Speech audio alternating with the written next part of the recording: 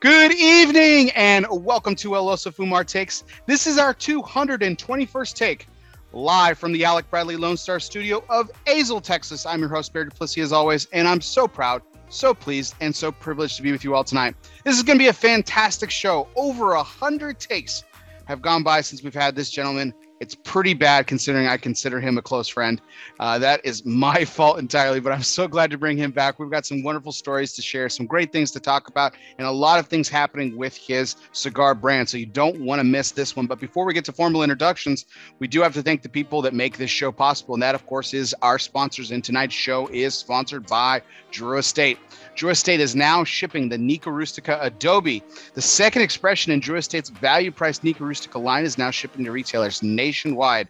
Introduced during the May 12th broadcast of the Freestyle Live Special Edition and previewed by guests at the DE25 exclusive pre-party event before the Florida Barn Smoker, Nica Rustica Adobe brings to life the soul of the lively and romantic barrios and colorful colonial houses of Esteli, Nicaragua, home of Drew Estate. While similar to the Nica Rustica Connecticut broadleaf expression, the Adobe is spicier, made from a rich Habano wrapper, Brazilian binder, and Nicaraguan filler tobaccos from Esteli and Jalapa. So check out your Drew Diplomat retailers and every purveyor of Drew Estate and get your Nica Rustica Adobe today. And welcome, everyone. This is our 221st take. So without further ado, it is my pleasure, my privilege, and my honor to welcome tonight's guest, sponsored by United Cigar. Smoke one today and start living united, Mr. Enrique Cejas of Matilde Cigars. Enrique, my friend, how are you doing tonight? I'm doing great, Bear. How about you? Oh, I'm doing absolutely fantastic. I started the show late, and that's totally on me. I feel terrible about this. I can take part of the blame. It's okay. Let's do half and half. How about that? Well, but now because people are going to think I put you up to it, and the pressure's on and everything. But no, I sincerely apologize for it. But thank you, Enrique. Thanks for coming back to the show. It's been too long, as I mentioned, and it's just wonderful to sit across from you again and talk to you. It has been too long, my friend. It has been too long. We got to make it. We got to make shorter. We make a point to make shorter terms when we do this show. I agree. We'll definitely do that. It's good to have you back there. We've got a lot to talk about and everything. But first of all, I mean, I can talk to you a little bit before the show about this, but congratulations are in order. Having a baby boy coming in the beginning of the next year. So that's exciting times. Yeah, it's going to be a beautiful 2023, my friend. I've got two boys myself. So so I know you didn't ask for my advice, but I give it because that's what parents do. They always give unsolicited advice. So nothing really changes. It just gets louder. That's I have good friends that have two kids, and it's the same thing. I think they have. Well, I think no, they went to the third kid, but she's still pretty young. They're three boys, but the two boys are like dynamite together. They're very quiet when they're separate, but they're dynamite when they're together. So I figure that's how it goes in every household. I remember I have we're a family of three. I have an older sister, which is about 7 years of my elder, 7 or 8 years. And then it's me and Ricardo, which are only a year and a half apart. So I was part of that dynamite going crazy two boys household. So looking forward to it. I'll tell you that. Yeah. So your boys will be about what, 4 years apart? 3.5? Mm-hmm. Yeah. They're going to be 2.5 years apart. Okay. So Gonzalo turned 3 in June. The boys, okay. I think we talked about it. I think my wife posted the boy was due in January. Mm-hmm. So I would say there'd be about 3.5 years apart, which is not bad. It's a good time. Yeah. So Gonzalo's already done his own thing. He's already potty trained and stuff like that. And now we're going back to basics. But I guess with kid that already knows how to do a lot of the stuff, so hopefully it'll be easier. I doubt it, but hopefully. We weren't planning to do it this way, but it was nice to get one out of diapers before we got another one that got into diapers. So we didn't have two in diapers at the same time. Isn't it bad, to go back? You don't get pissed off sometimes, fuck. Should just do all of them together. No, what's really crazy about, here's another thing that all parents will tell you, they're different. Just kids are different and stuff. So that's been kind of the adjustment for me, with my youngest is just that he's different. So, Mm-hmm. my oldest was, for instance, he's still not a picky eater. Loves his vegetables. Will eat That's vegetables good. first off of his plate. I mean, Oh, he'll he's the ask for healthy eater. yeah, he'll ask for seconds, and it's always the in vegetables. He'll wants dessert too. He likes dessert and everything, but he'll be like, I'm still hungry. Like, you can have more vegetables. Okay. That's That's just awesome. him. Yeah. And then my youngest, it's like bread, cheese, chicken nuggets, you know, So that's a normal kind of kid I know. yeah, strawberries. Vegetables are usually a battle. Getting Yeah. kids to eat vegetables. I know in my case, I mean, it was a huge battle for my parents again to eat vegetables, and my brother as well. So it's pretty awesome they have a kid that already does that. Yeah. I think Yeah. it'll So be easier for you to entice him to eat all of the bad shit, I'm and he's already started eating all the good stuff. Yeah, I'm hoping when the younger one gets older, because he does everything his older brother does anyway. Like I'm hoping he Mm. does that too. Like, oh, like I want he does that with carrots. So my youngest will eat carrots. So that's another Mm-hmm. thing. But they have to be like the big carrots at the store, like little carrots that would be appropriate for a child his size. No, he wants like the big gigantic Bugs Bunny carrot that he just like gnaws down like like he's a horse or Isn't that the something. Texan way? I guess Like everything bigger? No. everything's bigger. I guess yeah, it's true to state. But that's exciting. I'm so happy for you guys, for you and Gabby, and man, what a blessing indeed. So congratulations. Appreciate it, brother. Really appreciate it. Thank you. So but I know that you're smoking something tonight, and I have not lit up my cigar. So what are you smoking on right now? I am smoking the limited exposure number one. This year's batch production that we did in Toro size. So this is a San Andrean wrapper. It has a Dominican binder. We were talking about it, before we started, and it's a little bit late. It's very Dominican heavy. It's 100% Dominican filler binder, and then we put the Mexican wrapper, San Andrean wrapper. I love it. It's just beautiful, medium strength. Got a nice little spice to it, but it's got a lot of sweetness to it too. But beautiful medium strength, so you can smoke it at any time of the day. Use it for the morning, afternoon, anytime. It's just great, rich flavors to it. And I happened to have, when we started talking, I happened to have a box lying beside me, and I picked that one up. I didn't pick it up for anything in particular, but I have it, and I just picked up and smoked it. Sounds good. I've got three cigars here. Enrique, you're familiar with all of them, of course. And so what has become a tradition here is I like to ask my guests to pick my first cigar for me. And I know what your natural choice will probably be, but it's completely up to you. I've had a couple cigars today. I haven't had anyone for probably about 3 hours or so. Okay. But I've got in honor of our good friend Coop, who's not here tonight, but the Matilda Oscura. The Renacer Robusto? No, the Grande. Okay. Oscura. I do have the Robusto Renacer. That's my second choice. And then I have the Serena Corona. The Serena Corona. That's a tough choice, man. I love the Serena Corona, but you've had a couple of cigars already. The Oscura Grande. That'll be good for the full show. Why don't you go with the Renacer first? We'll take it from there. All right. How about that?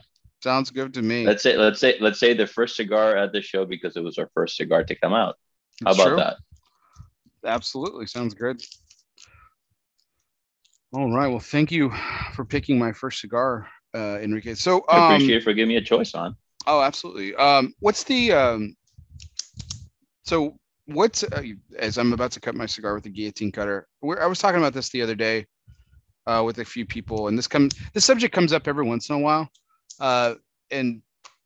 But I don't think I've really asked too many of my guests and everything. I mean, do you have preferred cut the way you like to cut your cigar when you enjoy a cigar, not like when you're like smoking like fumas and stuff? Straight. Like straight cutter.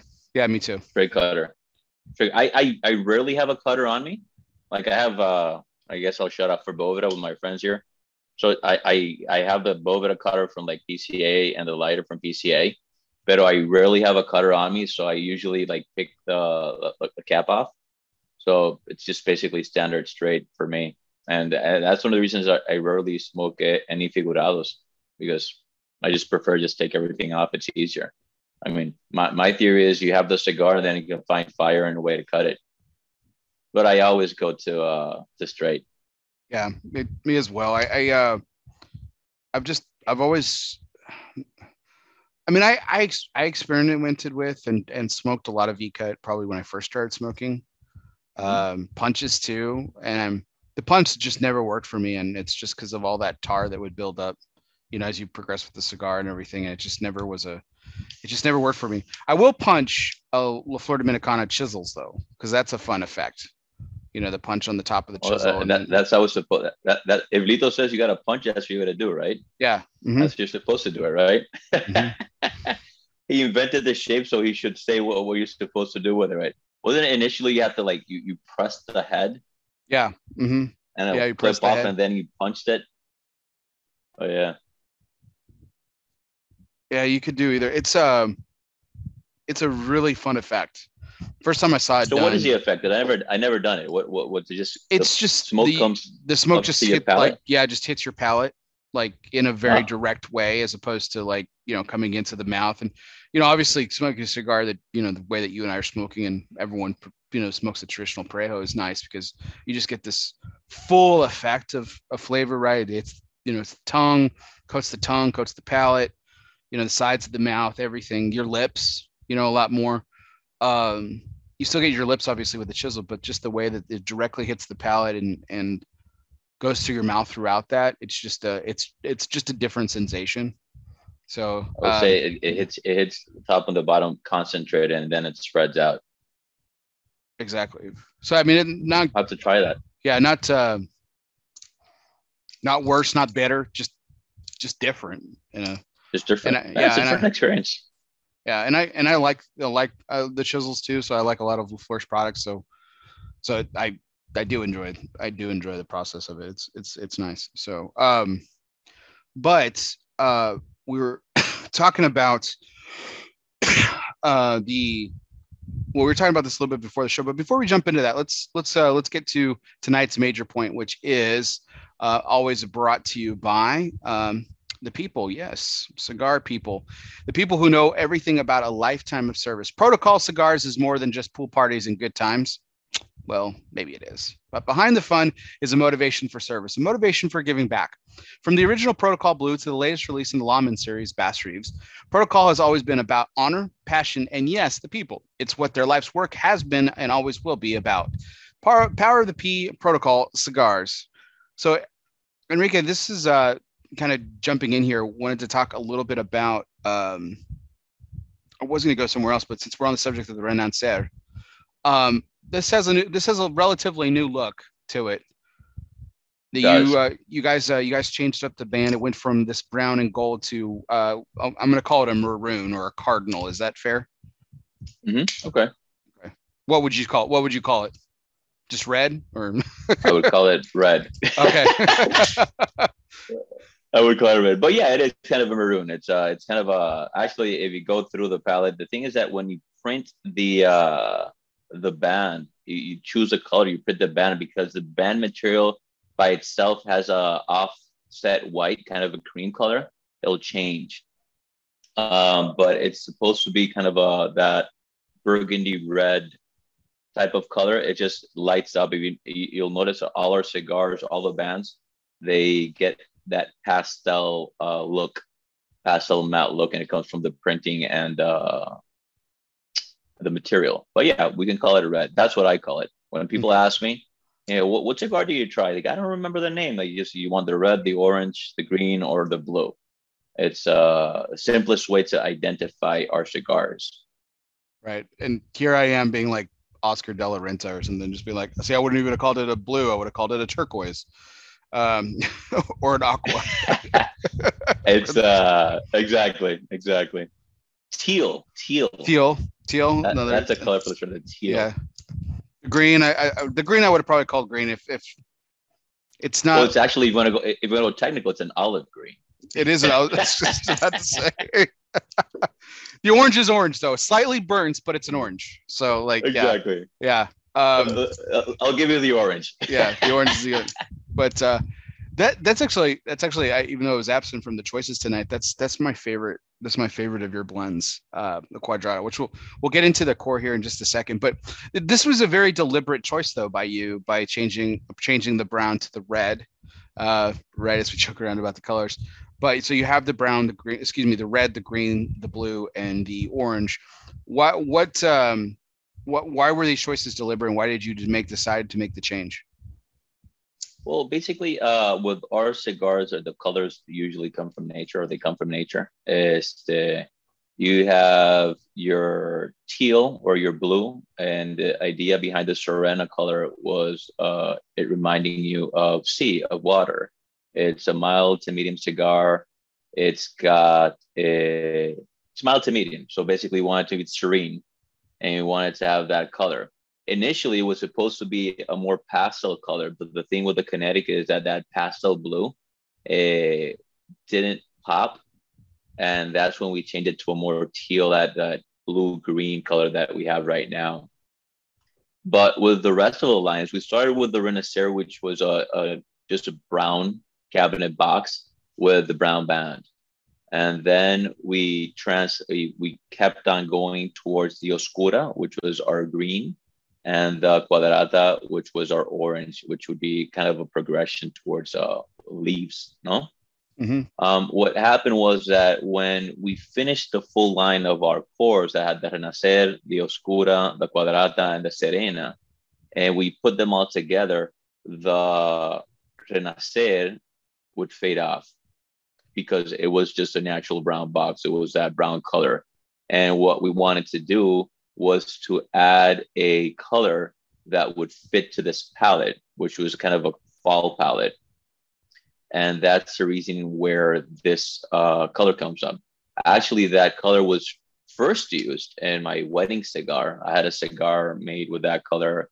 The cigar was 1118, Matilde 1118, which we produced for my wedding. Was only there for that.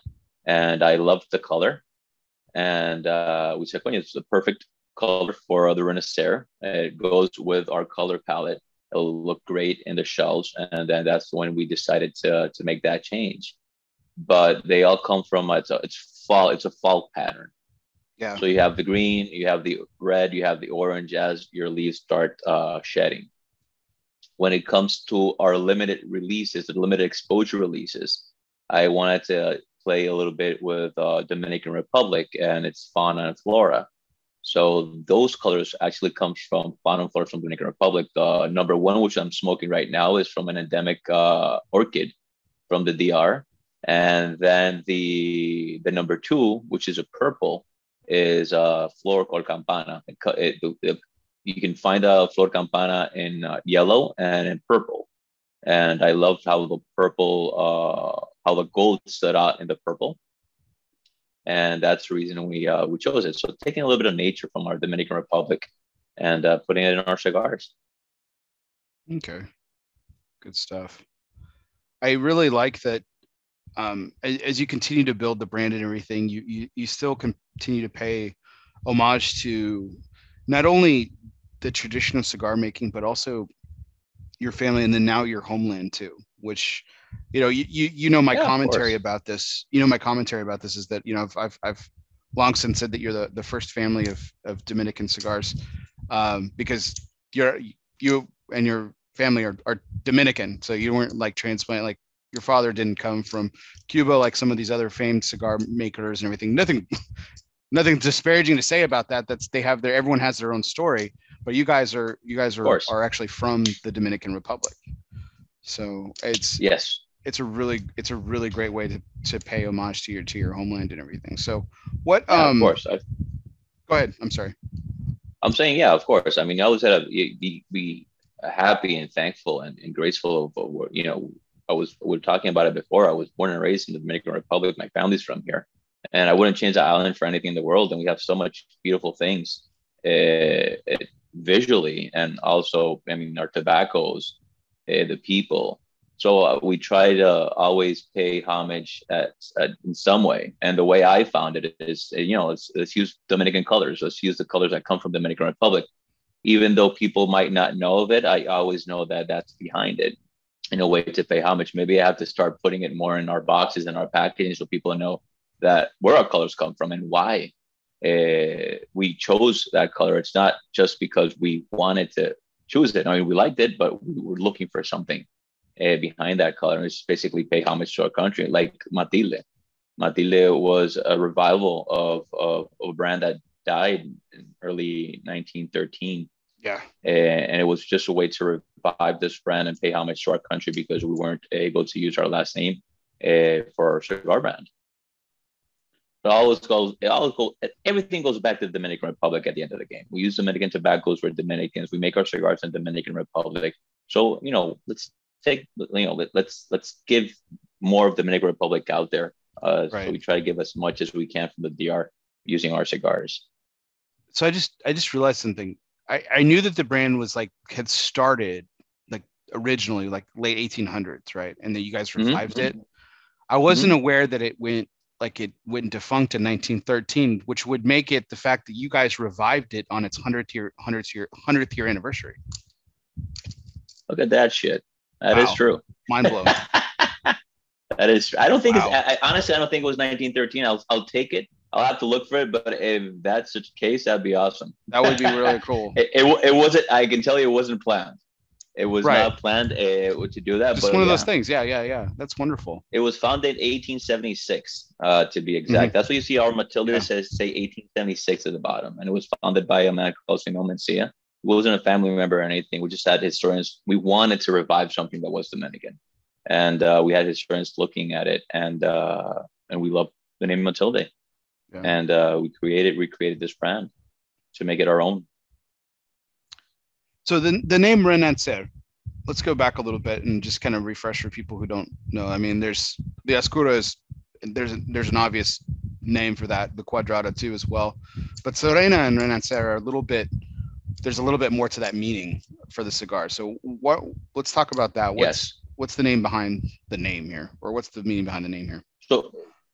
So behind all the names of our cigars, it's a descriptor. You'll notice two things. Besides Renacer, because there's no way to make it female, it's a descriptor of the cigar. Matilde is our brand. It's a female brand, right? It's Matilde. It's a female name.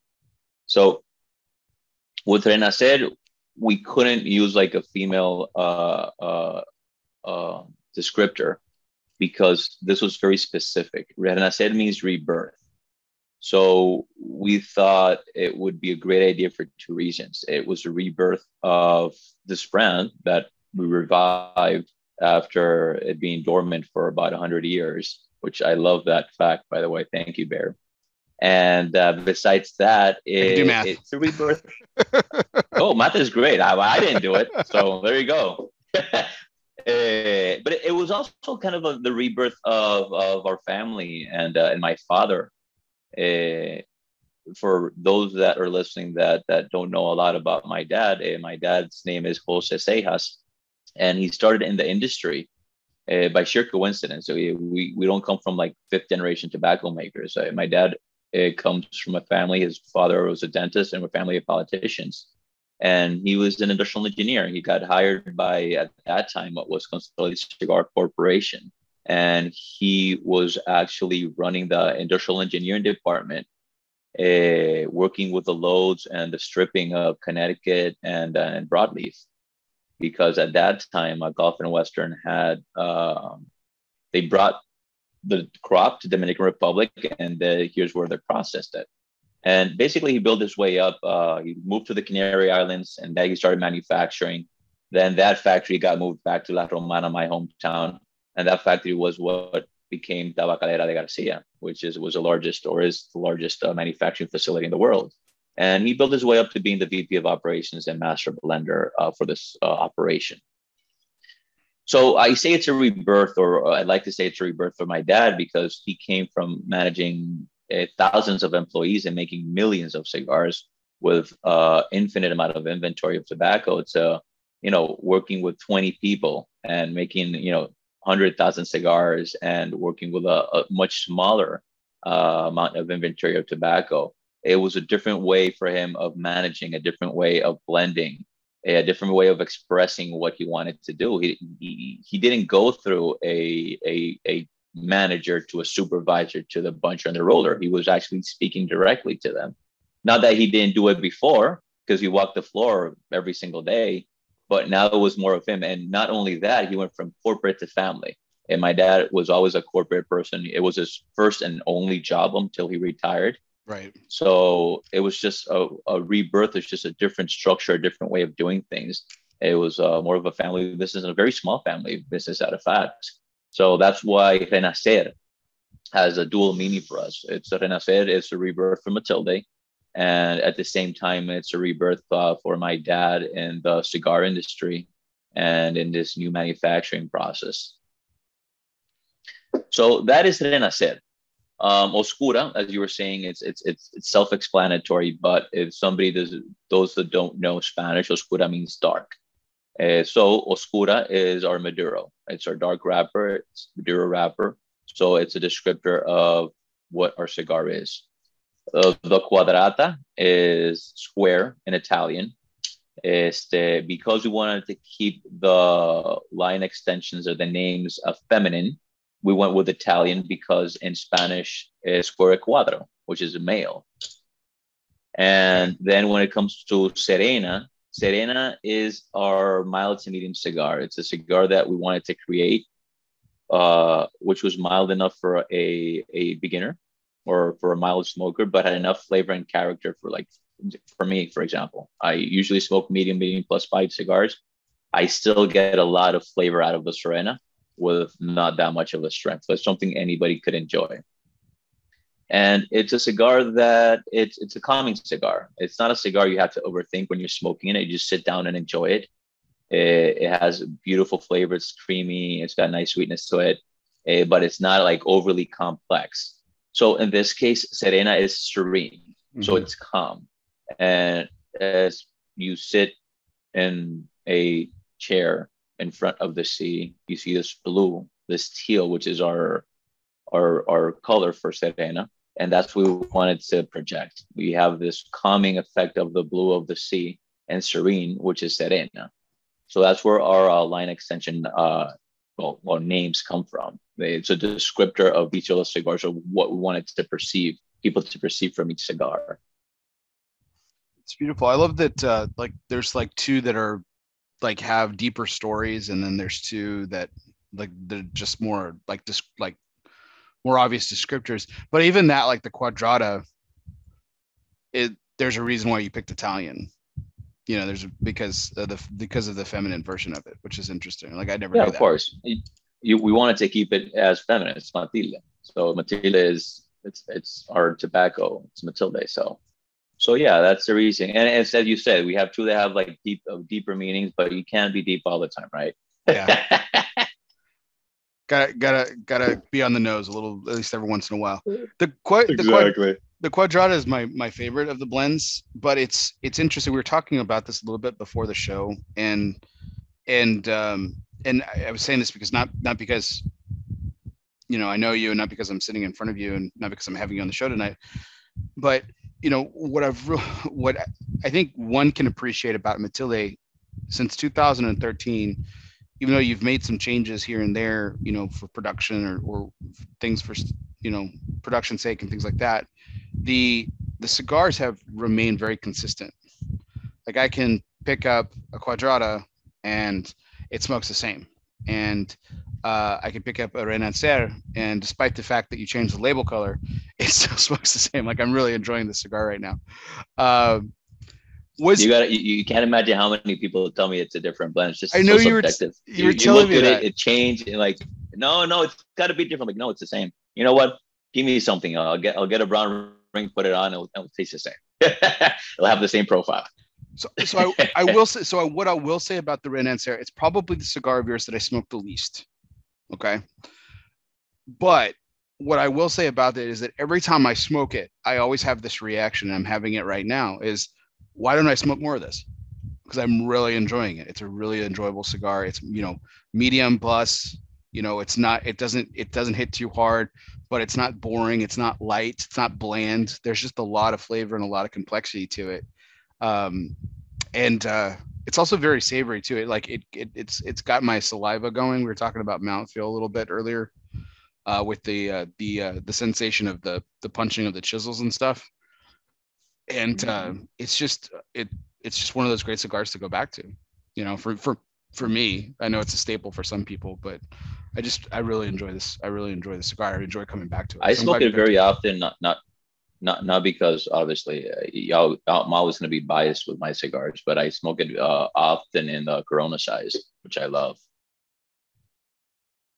I I love Coronas, which is why I have the Serena and the Corona here. I chose these three cigars for specific reasons. I'll tell that story here in a second. But I used to like Toros. I've never been a Grande guy. Everybody knows that. Um, for the most part. Yeah, so I want to hear a reason behind the Oscura Grande because I apparently it's because of Coop. Because well, yeah, I figured it's in honor of Coop, but there's a reason I chose these three Vitolas specifically. okay. Um, and it's because I have a steel trap memory and I just remember shit that's like just really random. But as I get older, I guess, in my smoking, I've really gravitated more towards Robusto Grande, Robusto Extra, whatever you want to call it, like a little bit bigger than a 50 gauge, 5 inches or so, four inch, like or anywhere from like 4 7/8 to like 5 1/4, like that's my length. And I Mhm. I, I just I feel like there's a lot of great blends um, for that particular size. I would Um, agree so, and it's also a smack in the middle. I mean, you think about it from your ring gauges, your 50s, anywhere from 42s to 52s are like smack in the middle. You go from the Coronas to your Grandes, it's like right centered. well, and why I liked Corona so much too is because, and the same reason I like Robusto is I can smoke more. Hmm. You know, so all right. So You can switch it up, right? exactly. So here's the story, right? So the Robusto in the Renancero actually is the first cigar you ever handed me. First time I ever met you, and the first PCA at the time it was IPCPR. The first IPCPR I went to, you invited us and a few other groups of people uh, over to the house that I guess you and Mike Bellady were using to host some dinners. And this Yep. was the cigar that you handed me that night. Huh. Um, and and then the Oscuro Grande was actually really funny because um, again my proclivity not towards Grande cigars. We were working an event together at Michael's, and um, someone so I do not remember this detail of the story, but someone made a joke about my not liking Grandes, and you're like, well, this is what you're smoking next, and then you handed me the Escudo Grande. So these are all cigars that you have handed me at some point in our friendship. So I that's why appreciate that. that's why I I picked them. appreciate your memory and your math are so much better than mine. I can tell you that. The math was lucky. The memory, yeah, I do have a steel trap memory. It's nuts. My God. It's I, really I it's guess really it's a stupid. blessing and a curse at the same time. It really is sometimes. This the shit I remember when I was a kid. I'm like, God, why did I do that? Ugh. Um. Ugh. Man, unbelievable. Well, everything you did got you here, so we're good. But I guess the other thing I want to talk about too, obviously. So you've built this core, and these have been really, really consistent for you, and so I guess the anticipation always was like, okay, what's next? What's that fifth core going to look like, or what's next for Matilde, right? And so it actually takes a while. And then you guys about eight, I guess this is about 18 months ago, maybe has it been 2 years? No, it's like 18 months, right? 18 months ago, yeah. Yeah. So you guys come out with the limited exposure one. Yes. And so what was the idea behind this, and why did you guys want to create something that wasn't another core? What were the pros and cons, and why did you decide to go this direction? Is it well? Basically, we've always believed in our core blends, and it's the only way you can keep your cigars consistent. Is focusing on your core blends and making sure you have that right tobacco, the best tobacco, to keep that those blends consistent. But there's always a what's new factor in our industry, and that what's new factor it was not being serviced as we were talking about servicing, right? It wasn't being serviced by Matilde because we haven't come out with anything new in a while. So we wanted to keep the cores as they were, and at the same time find a way where we can keep the feel or our values of having the four blends, but having the feel of the limited, hence limited exposure. So what the project entails is that we'll have a series of blends of core blends that will be produced in batches. So this limited exposure number one, we produced, let's say X amount, let's N amount of boxes. And those N amount of boxes went to N amount of retailers. And once those boxes are sold out, that's it until our next batch production is going to come out. But it's the same core blend. So we build on that by having a blend number two, which would come out 6 months later. So that blend number two is the same concept. You're going to have a blend number two that's going to be coming out in that core blend. And then we build it up with another series of blends. So it's a rotational production.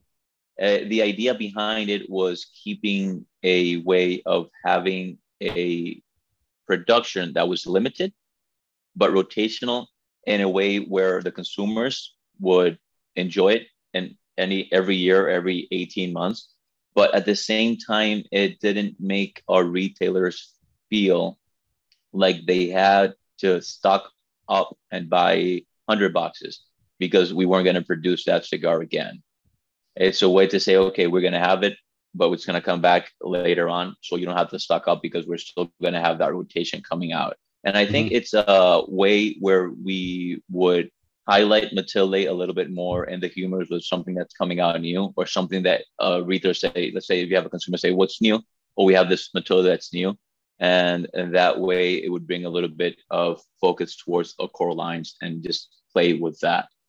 So it's a way of, I like to call it batch production because they are done in batch productions. What we do is that we produce number one, we sell number one, and we start producing the second series, and we keep on doing that. So every cigar that's made is aged at least 6 to 7 months before it hits our retailers' humidors.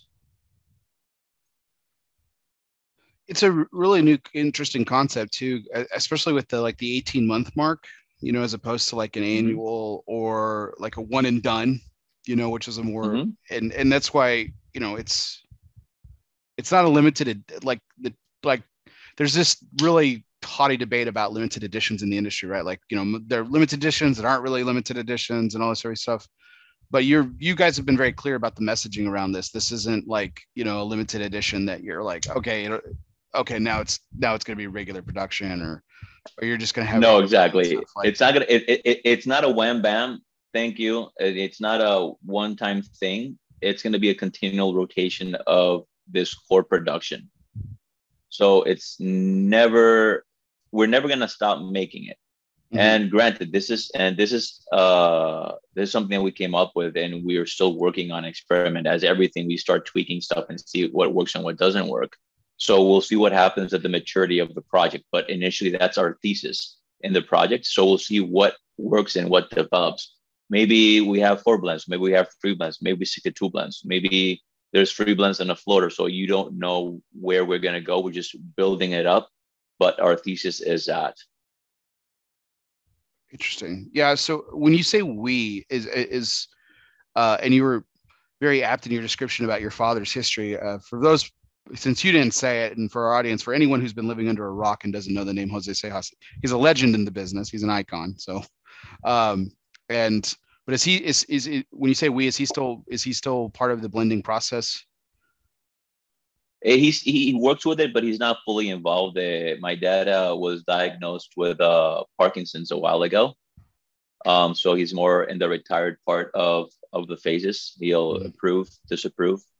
But when I say we, I mean Matilde. And I say we, it's me, it's factory, it's everything. So it's people that I brainstorm with, the team that helps me take decisions. At the end of the game, if you do it yourself, one eye is better than two, three eyes is better than two. So it's just the more input you get, the better it is. So when I say we, I mean Matilde as a team and people that work with us. And the newest addition to that team are the people behind this limited exposure, which is a new factory. So for you guys. Yeah, that is correct. My friend Ostos Fernandez in Tabacalera La Isla. So how I've divided our production is that our core lines and our core blends are manufactured and they're still manufactured. Tabacalera Palma with Hochi. And it's basically, he's a great factory, great people that share our same quality control values.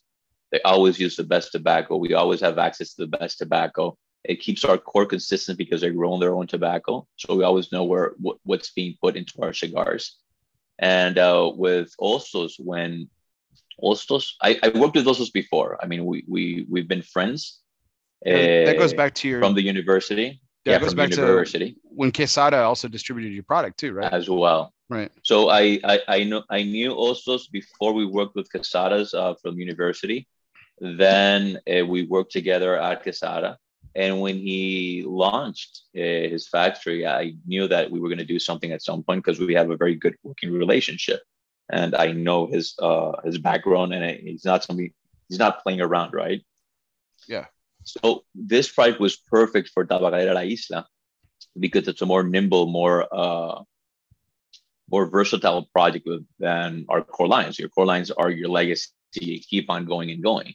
With this project, we can produce quicker. We produce smaller quantities.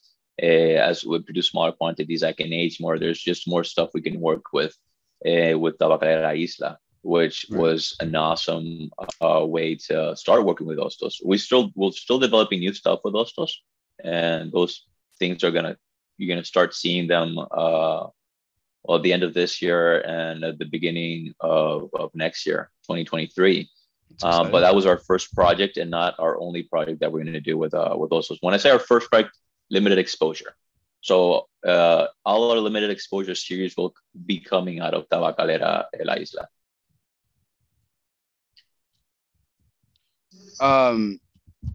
I really love that you went with Ostos, not just because of your familiar background with him and everything, but the fact that like you kept it in the Dominican, and I really love that family. Kept it in the family and everything, and there's such a great story. And I didn't even know some of the details that you shared right then as well, but I can't imagine what I imagine that you would do something phenomenal, but can you imagine ever doing anything outside of the Dominican production wise? Can you imagine getting like a cigar produced in a Honduran factory, for example, or Nicaraguan or something like that? Or do you think you'll always have, never say never and never say always. I get that. But like, I was about to say, my dad's always said, keep all doors open. It's the only way you can move forward in life. But we have a lot in the Dominican Republic, and I think we can produce any type of cigar here in the Dominican Republic. And it is my home, and it is where I grew up, and where I love our tobacco. I love our manufacturing, our people. So, like in let's say in close term, or in short term, I don't see it. I don't know what will happen in the long run in life, but my focus is Dominican Republic, and I will stay in the Dominican Republic as long as I'm permitted, as long as the business permits it. So I would never say never. As my dad said, my doors were always going to be open, but you never know. But for now, it's always going to be in Dominican Republic. It just makes all the sense in the world to keep Dominican cigars in Dominican Republic. So my last question around the production side, because you use the word more nimble to describe Tabacalera Isla. And it's right, I think, for this type of project like you were talking about, because for example, like the Quadrata, like that's not something, at least in the near future, that you would be able to move to a factory like that, because of like what you have at your disposal at the Bacalar de Palma and Hochi Blanco is that, like we said, the consistency of the tobacco, like you know it's all right there for you. um Mhm. but being nimble and everything like you described, was that kind of exciting for you, that you could have a lot more, you could play around a little bit more, and Oh, not go ahead. one of the things I want to make clear: consistency. I'm not afraid of consistency either from Palma or from Isla. I mean, I'm sure that our cigars are always going to be consistent working with both of them. Nimble. When I say nimble, is that nimble means like fast, quicker and stuff like that, right? You can move Mhm. quicker. I mean, my English is not. I mean, it's not my first language, but I think that's what I meant. In case, este, I don't see myself moving our core from Palma for starters. When it comes to this type of project, because they are smaller projects and quicker projects, it's not that I cannot play with new tobaccos and with new projects in Tabacalera Palma. Okay. The thing is, because Tabacalera Palma is a much larger factory, and it's a slower, because it's much larger, its process is slower and has to be more planned and everything. Mhm. Este, I can't really say, you know what, let's make this small quantity of cigars and see what happens. Usually, when we plant something, it's going to be a larger amount of cigars. It's going to be a different. It just takes more time. When it comes with the Isla and our relationship that or what we created there, is that it's a quicker type of blending. We work together. We do everything a little bit quicker. It just moves for this project. It moves a little bit quicker. It's not that I cannot play at Tabacalera Palma. I'm actually doing various things at Tabacalera Palma when it comes to the core. Okay. And when it comes to actual limited stuff, it just, this project was perfect with my relationship with Ostos and the size of the factory and what we had at the time. It was a perfect match to Yeah. do this limited. So, when you, I don't know about you, you're not a movie producer, but I imagine they think about, say, they think of a project or a movie and they say, this actor's perfect for that. So that's what I thought when we started saying, "Coño, mira, limited exposure," and we started working, playing around with it. Like, "Coño, mira, also this factory would be perfect for it," Right. just because of the setup. It's a smaller factory. It's just a different type of feel. What we're talking about, my dad coming from very large to very small. It's the same thing. It's just a different type of feel, different type of process. And I think the limited exposure process works beautifully at ISA. Yeah, I apologize. I didn't mean to inadvertently back you into a corner there. But that makes total sense, Oh because no, not at all. what you were talking about is like from inception, like let's just say, like right now today, you and I came up with an idea that you wanted to go Mhm. with, and you're like, if you wanted it to be a faster turnaround, Hostos makes sense because he's a smaller factory, he's newer. There isn't this large production timeline that needs to exist over there because of where he's at in his history, and I'm surely he'll get there one day because of of of Of course. his tremendous acumen and everything. But Mhm. if you wanted to do that with Hochi at Tabacalera de Palma, there's Matilde is not the only responsibility there. Like they have you guys, and then they make cigars for a lot of different people, and not to say nothing of the fact that they make cigars for themselves. So yeah, that does clear that up a lot. That if you wanted to move faster, like you said, or if you wanted to move quicker, you could use your relationship with Hostos to create something like the limited exposure, which came out really well. I mean, I think the limited exposure one was incredibly well received by a lot of people. Really exciting, something fresh and something new from you all. What's the reception of two been like for you guys? Was it more or less the same? Was it like people like it better? It's a different cigar, so that's the most important thing It's to a very point out. different cigar. It's what I've been expecting. You have the idea behind the project is that, let's say, if I produced 100 boxes and it went to 10 stores, When I produce that 100 boxes again, and those 10 stores want the 100 boxes, they keep the 100 boxes. So I won't open any new accounts. But as you know, in our industry, a store might do very well with the number one, for example, and didn't do that good with the number two, just because it wasn't their profiles. They're very different profiles. Right. So what happens in the Maturator project is that when our number one comes back in and the store did great with it, they'll say, I'll take the 20 boxes or I'll take the 50 boxes that you're allocated. But they didn't do that great with the number two, and they say, I'll take 50. So in general, the reception of the number one and number two are both great in general within the stores. We had stores that did extremely well with the number one and did okay with the number two, and vice versa. So it just depends on the store and what the profile, what the market was in that store. But both blends were very well received in the market, and it's been so far a successful project.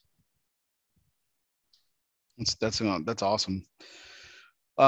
Really exciting stuff coming from you guys. I'm really excited to see one thing that you will notice that when you smoke it, it's just, and that's something very cool that came along. I mean, we have obviously all our core lines are different core blends, but this is the first time that we use 100% Dominican tobacco in core butt of the wrapper. So limited exposure number one and number two are 100% Dominican, but the wrapper, which is in the number one is San Andrea and Maduro, and on the number two, which is a Corojo from Ecuador. So they are very different profiles to what we usually do. And that's a reaction that I've gotten from a lot of the stores saying, Coño, this is different to what's close. And it's also a cool way to working with two different factories, because you have two different processes, you have different types of tobacco. So it also helps us, open a little bit of that palette and profile towards everybody. It's something that I've been excited about for you, just because, again, like you said, it opens up a lot of different doors. We've been using the metaphor of a door throughout this conversation, but like it opens up a lot of different doors for you guys. And like you said, with different retailers, that they can have different experiences within. That's not necessarily good or bad. It's just like I said, it's just different.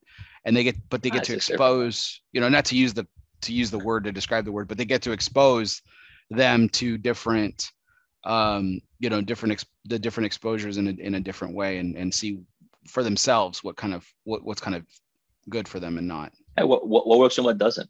What works and what doesn't. Simple. Exactly. If something works and something doesn't in the store, and that's the point of limited exposures. And saying this blend worked, I'll take a lot of this, and this blend didn't work. So when it comes to a point when I have this limited release or this next batch production coming out, I don't have a store that store will know he didn't do that well, or he did okay with that production. I'll say, I'll take some, but I won't take this huge amount that I took the first time, because I didn't sell that much out of it. It's not what I expect from any stores, right? Or any other blends, but it is the market. Some stores do great with it, some stores don't, and that's how it goes. It's just part of the game. I'm really excited with everything that we're coming out. I mean, we're working with a lot of things. We were dormant for a while when it came to developing blends, and we started with the limited exposures. Now we're doing a little bit more on core, so we're going to add something to the core. That's exciting. By the end of hopefully by the end of this year or beginning of next year. We have some very cool things that I have a very special project that I'm developing at Tabacalera Palma with Pochi. And amazingly enough, it's going to be one of my first projects where my cigars are the things that won't be ready. We're still working on stuff, but I have packaging, I have everything ready. Oh, that's good. That's a nice change of pace. Oh yeah, it's crazy. I mean, the industry with COVID, it's been crazy when it comes to the industry. I mean, because there was such a huge increase in cigar sales. The same thing happened, and it came to manufacturing, but people only see the cigar side of the manufacturing. But then you have your cigar bands, your boxes, and your packaging. And that just went wazoo, I personally had to change a lot of our ordering patterns with our packaging partners because of it. Lead times increased, it doubled, tripled, and sometimes lead time was like, I'm not 100% sure. So it's been great, but it's also been an interesting turn of events when it comes to that. Once you have everything figured out, you have your patterns and everything figured out, and then everything goes like in a good way, right? Mm-hmm. Pero this is going to be the first turn of event. Usually people blame a packaging for not having a cigar on time. I think this is the first time I'm going to have everything ready, all packaging ready. So when the cigars are ready, we'll be just packing and shipping, which is going to be awesome. Oh, that's what I was going to say. That this way now you actually don't feel rushed at all, or there's not any kind of pressure. Like, okay, the cigar's perfect. It's red. The cigars are ready. They're perfect. But you have to, you're forced into an aging problem because of the packaging, like you were just talking about. Now everything's ready. So when the cigar's ready, it's going, so that's yeah. You're right. That is going to be a nice change of pace from the last couple of years for sure. So good stuff. Really excited.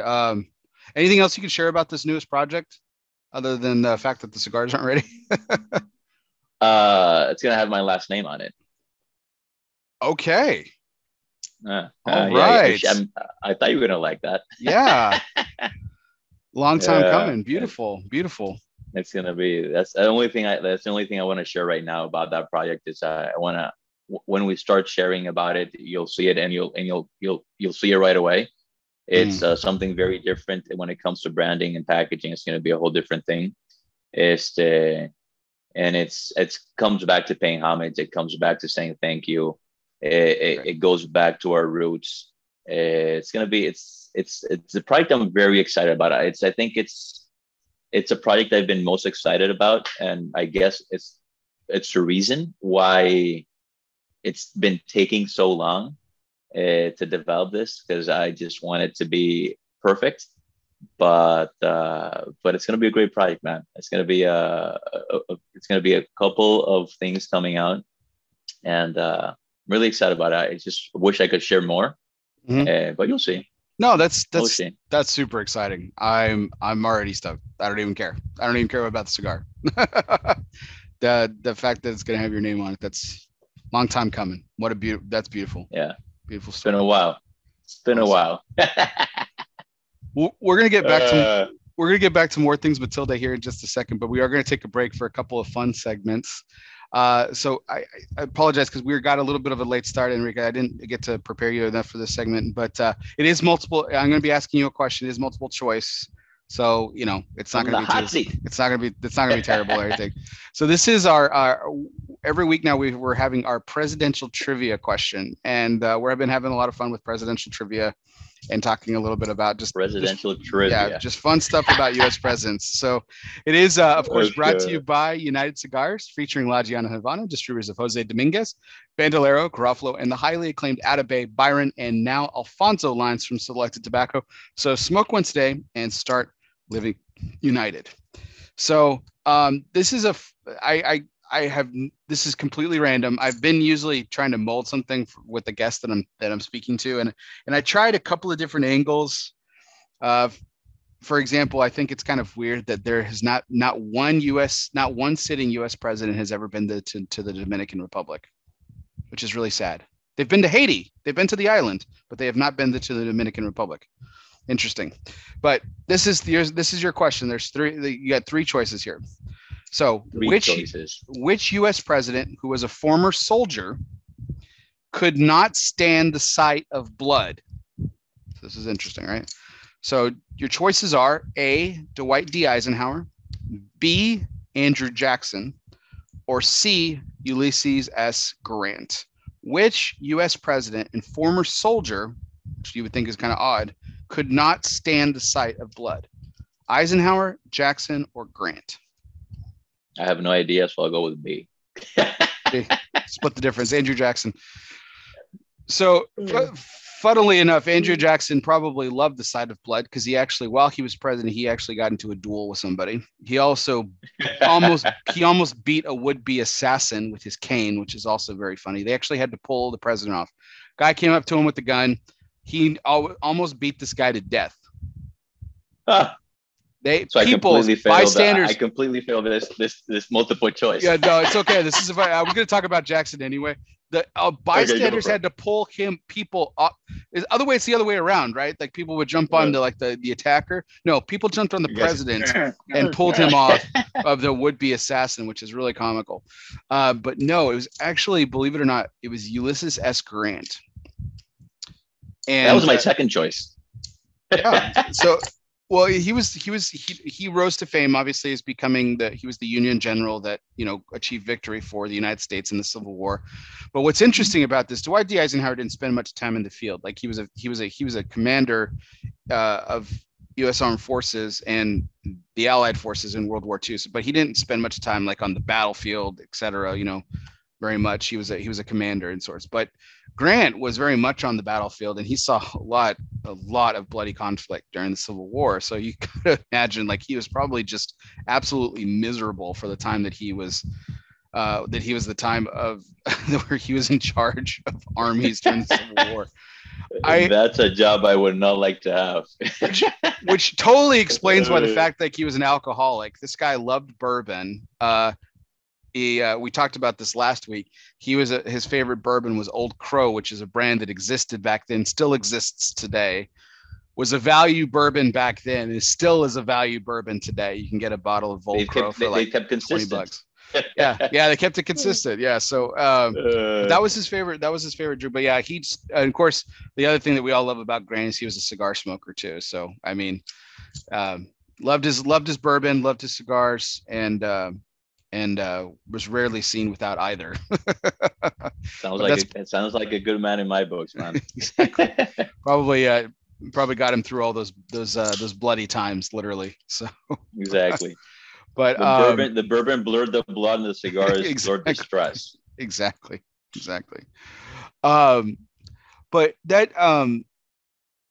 But we were talking about children at the beginning of the thing. Here's my loop, and we were talking about children at the beginning of show. Were you in the delivery room when your son was born?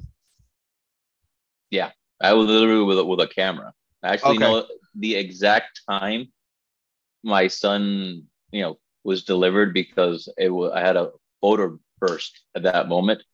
So you see my son coming out, and I have like the exact timestamp. Oh, that's awesome! In that picture.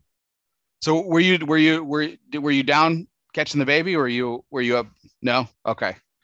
I was beside my wife, like right here. North of the border is what we call it. Yeah. Yes, north of the border. Yes, very north of the border. And I want to keep north of the border all the time when it comes to that. When we were going to have kids, my wife asked me, she's like, "What do you want to do?" I said, "I think I'm going to stay north, just because, like, I don't know what my reaction would be. Like, I don't like blood doesn't bother me or anything, so I'm like, I'll be fine. But there's other shit going on there. Yeah, I don't want to take a chance at and I don't want to be that guy, that story where like, oh, you ended up on the floor, So with my first kid, I was very much the north of the border, but it was a really funny story with my second boy. We saw him coming out, and like the all of a sudden just he was just very much in the moment. The midwife was like, "Okay, Bear, grab your son," and I was like, "Okay," and he was down there, and I grabbed him, and I didn't realize he wasn't out yet. So I actually delivered my son. I pulled him out. It was fucking awesome. Yeah, it was it was very much in the moment, and yes, a lot of blood, and other stuff, and it was a very, very, very beautiful, crazy moment. That was just totally random. It just happened. And that's crazy. Well, I guess with your kids it was natural. My wife got a C-section. Mm-hmm. So with your case it was natural delivery. Yeah, right? both of them were natural delivery. That's correct. Yeah. So, but you got to deliver your own kid. That's freaking cool. Yeah. I was just totally and it was not planned at all, and it's totally in the moment and stuff. I'll probably still do the same. If hopefully we want to have a third kid, at least. And you're a trooper. Yeah, I'm glad for punishment. It's crazy. Gonna have to get special earplugs or something. It's like I told you, it gets louder. but uh, Uh, but I'm still probably gonna have the same strategy. I'm still probably gonna stay north, and but like if whatever happens, kind of happens. And it I was a think it's the really same cool thing. moment. North is good. North is good. I Yeah, think North is it's a good choice. yeah, You you want to don't know. deliver it again, you go back, you pick it, are they ready? Okay, go. Just take it out. Yeah. But yeah, North is good. I like North. I'm too afraid to screw something up, man. I mean, like, what if I pull too hard or something, or like just no. One thing that I did notice about all that thing is that they don't break. Nothing happens. The doctors pull the kid out initially, just move them around. I Hmm. mean, once the pediatrician gets a kid and just moves it around like he was like a toy, like okay, so he won't break. You Yeah, feel comfortable at picking them up at that point. With my first kid, and initially I was like, I'm not sure. I never carried a newborn or a baby, not even my nieces, up until they were old enough where they could fall down and not break. That's what I said. And so my yeah, first newborn or month old baby that I carried was or picked up was my son. So yeah. yeah. It's the metaphor is absolutely true when they say that the kids bounce. Mm-hmm. It's that's absolutely a factual statement.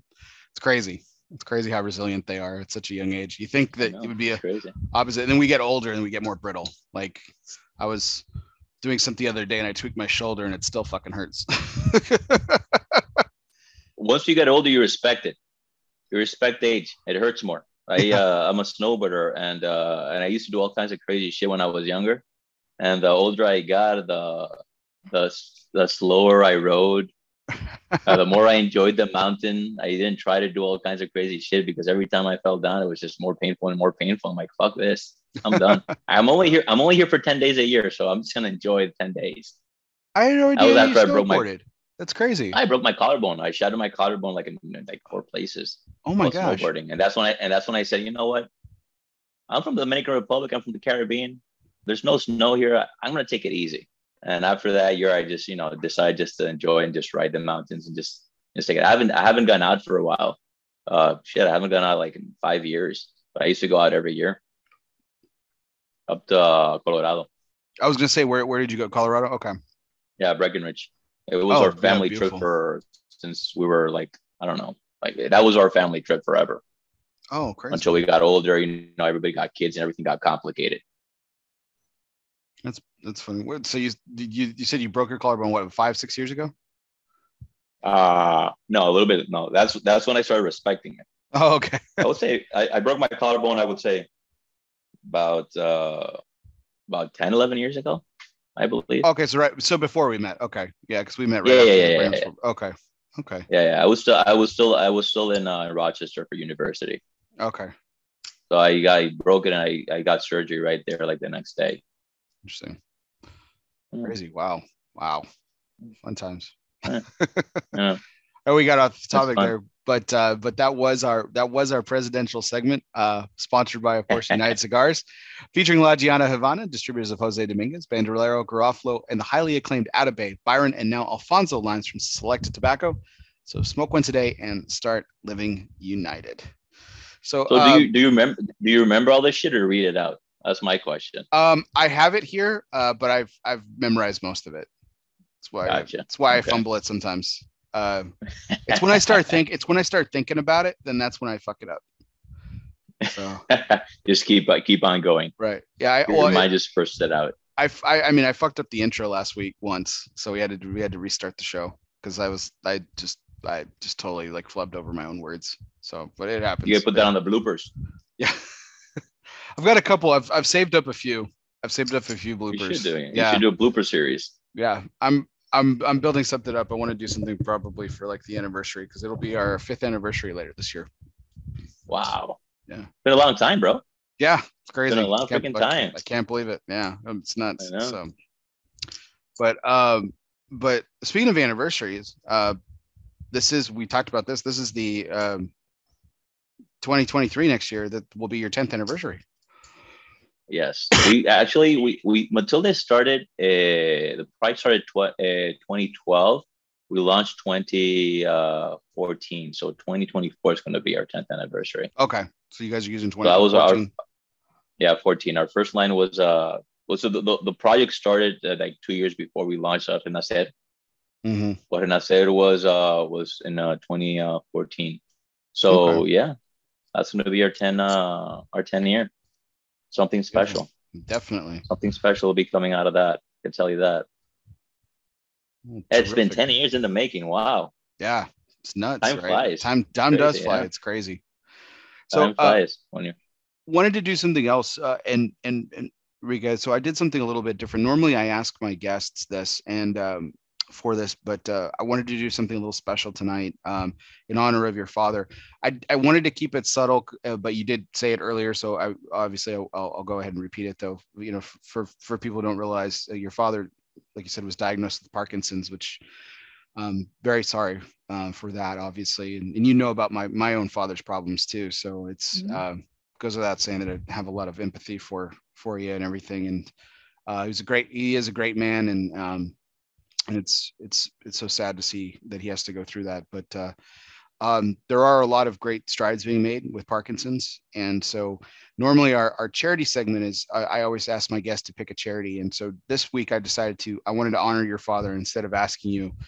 I wanted to keep it subtle, but since you mentioned it earlier, we'll talk about it a little bit. But I chose the Michael J. Foundation for Parkinson's disease, Michael J. Fox Foundation for beautiful. Parkinson's Mm-hmm. disease, and Mm-hmm. it's a wonderful foundation. Michael J. Fox, of course, is a beloved actor in this country.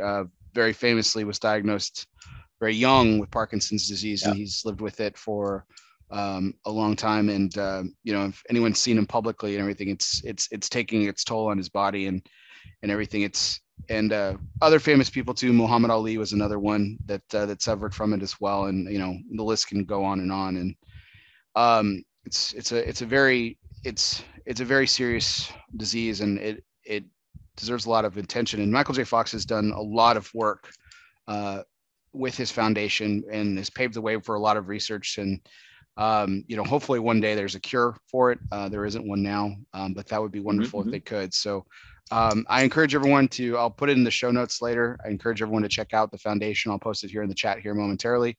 But it's a wonderful foundation, really doing a lot of cutting edge research for a cure. And later tonight, Enrique, as has become a tradition here on LS Fumar Takes, my wife and I make a small donation every week to these charities. And so we'll be making a donation in your father's honor later tonight. Appreciate it, man. Really appreciate it. I gotta say. So let me go ahead and post that link here in the chat. You guys can check out Michael J. Fox Foundation. It's michaeljfox.org if you want to check it out. You can donate as little as 88 cents. 88 cents of every dollar goes directly towards research. And it's really, really, really fantastic organization, as I mentioned before. So 88 cents. Yeah, Michael J. Fox Foundation has done a lot for Parkinson's. I mean, they're one of the leading foundations when it comes to Parkinson's. So yeah, thank you. Really, it's you know, I wasn't expecting it, so I appreciate it very much, man. That's my honor indeed. So getting back to Matilde, you know, go back to cigars now. So back to cigars. I'm about to light up my second one here in a second, but still enjoying the Renacer. Have you lit up a second one, or are you still smoking the limited exposure one? I'm still in the limited. I'm a slow smoker. Me too. So I'm still going on my limited. It kind of depends. Sometimes there's shows where I'll smoke maybe as many as 3 cigars, but I'm normally a slower smoker. So tonight's been kind of more of along with my normal pace of everything. But what I wanted to talk about was, of course, you know, last month we got to see each other, which was nice. Second time in 2 years, but it was nice to see each other again at the PCA trade show. And so this is the second year that you've been part of kind of a conglomerate of other small brands in a larger distribution booth, the Sutliff Tobacco booth, which is correct. I have my own opinions about this, but I wanted to get your take. What's that experience been like the last couple of years, as opposed to having your own booth like you have had in the past? You have your own dedicated section, obviously, and everything. But what's that experience been like for you?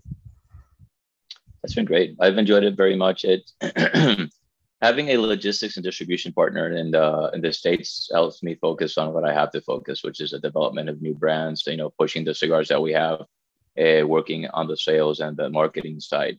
And that way I know with Salt Lift that everything is being, once the order's in, they take care of everything. When it comes to the show booth, it's also great because we have a lot of flow, not only from the other brands, but also from Salt Lift itself.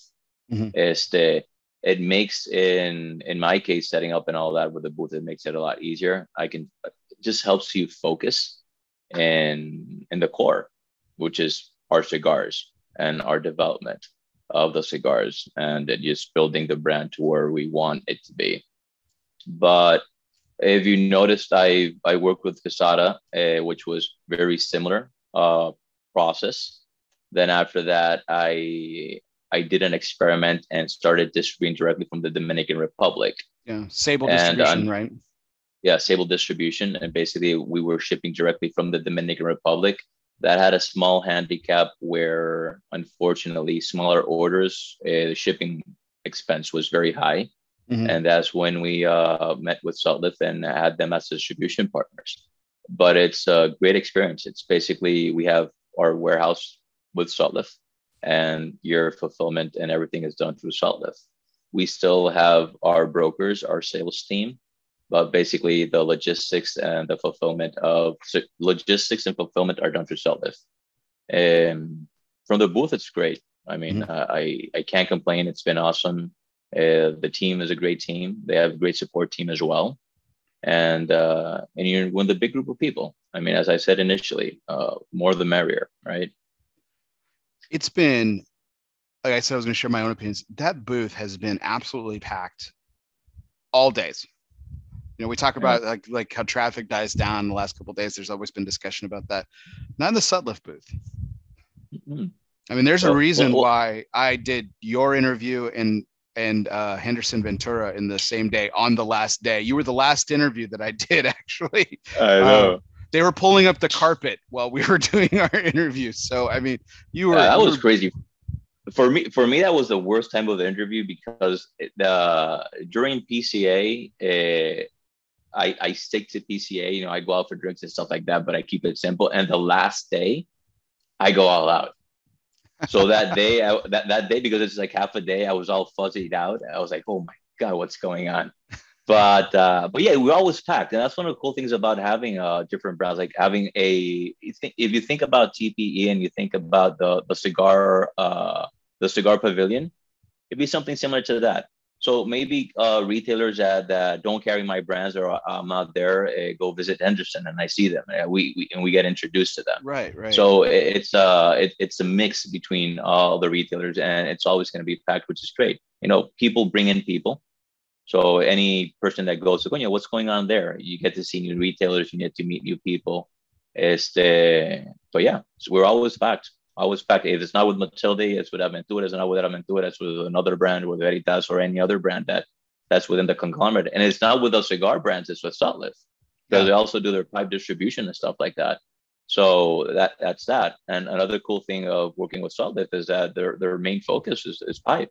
Right. So your logistics partner is not a competitor, which is awesome. Yeah, I was going to say that's really interesting.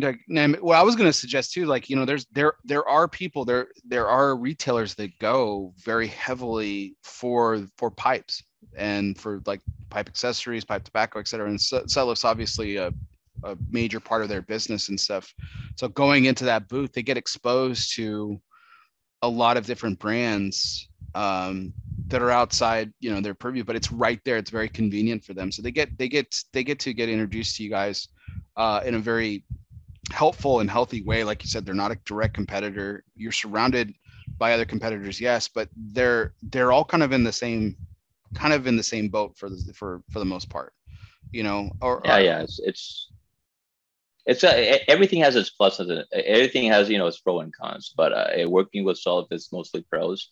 I mean, as you were saying, you get people, you get, a company like Salt doing your distribution, so they're solid. Um, I've got introduced to potential distributors, because Salt does pipe tobacco across the world as well. So you also get introduced to potential Oh yeah. export distributors as well through Salt. Okay. If they have somebody there, like, oh man, Enrique, by the way, this X, Y, and Z, you should talk. Or if they have a retailer that we're not in there, and they know we're not in there, I'll be introduced. Man, Enrique, by the way, this is Bear. Mm-hmm. Bear, this is Enrique, and you get that point of touch. So you have different ways to get leads and get stores to get to know the brand if they don't know it still. So it's beautiful. Beautiful. Are you?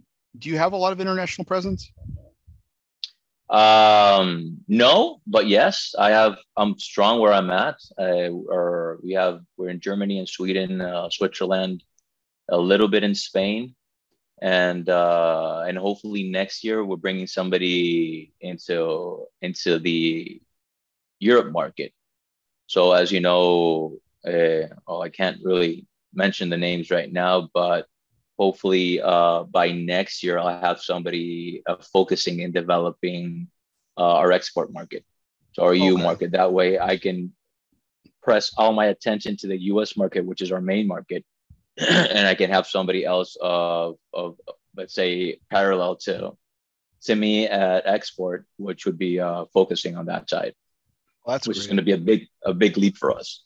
But right now Awesome. we're about I would say about 6 other countries. That's awesome. Germany is becoming such a cigar hotbed. Um, Oh, it's I've huge. I've been to Germany, and the cigar shops there are awesome. They have a really really nice mixture. This is of course pre-pandemic when you could actually get Habano cigars, but even then, even back then, they still had a really nice healthy mixture of both old world and new world cigars, which was Yeah, I think really I awesome. think the number is like 60/40. Yeah, which is incredible. You don't get that anywhere It's else. huge. Yeah. No, it's huge. It's huge. And something very interesting about the European market is that when we started up placing Matilde Cosa, it's like we got 4 facings in, we got 5 facings in, we got 3 facings in, 2 facings in. And as you know, 2 facings is not that much in the US market because the humidors are huge. But when I traveled the first time, I went to Germany, a large humidor, a German standard or European standard would might be considered a small humidor or a medium-sized humidor in the United States. So it's a different beast, but it's still a great market. I mean, they're Hmm. great markets. It's the cool thing about the States is that you have one large market. In the United States, it's one single market with the same set of rules. Well, Right. you go to the export markets in Europe, you have a lot of countries with a lot of potentials, but every country has its own set of rules and all set of marketing rules, and all those little things you have to go through. But for sure, Germany for us, it's a great market. It's a very very good market, and then you have Intertabac, which we'll be visiting in September. So Okay. which is based in Germany, Dortmund.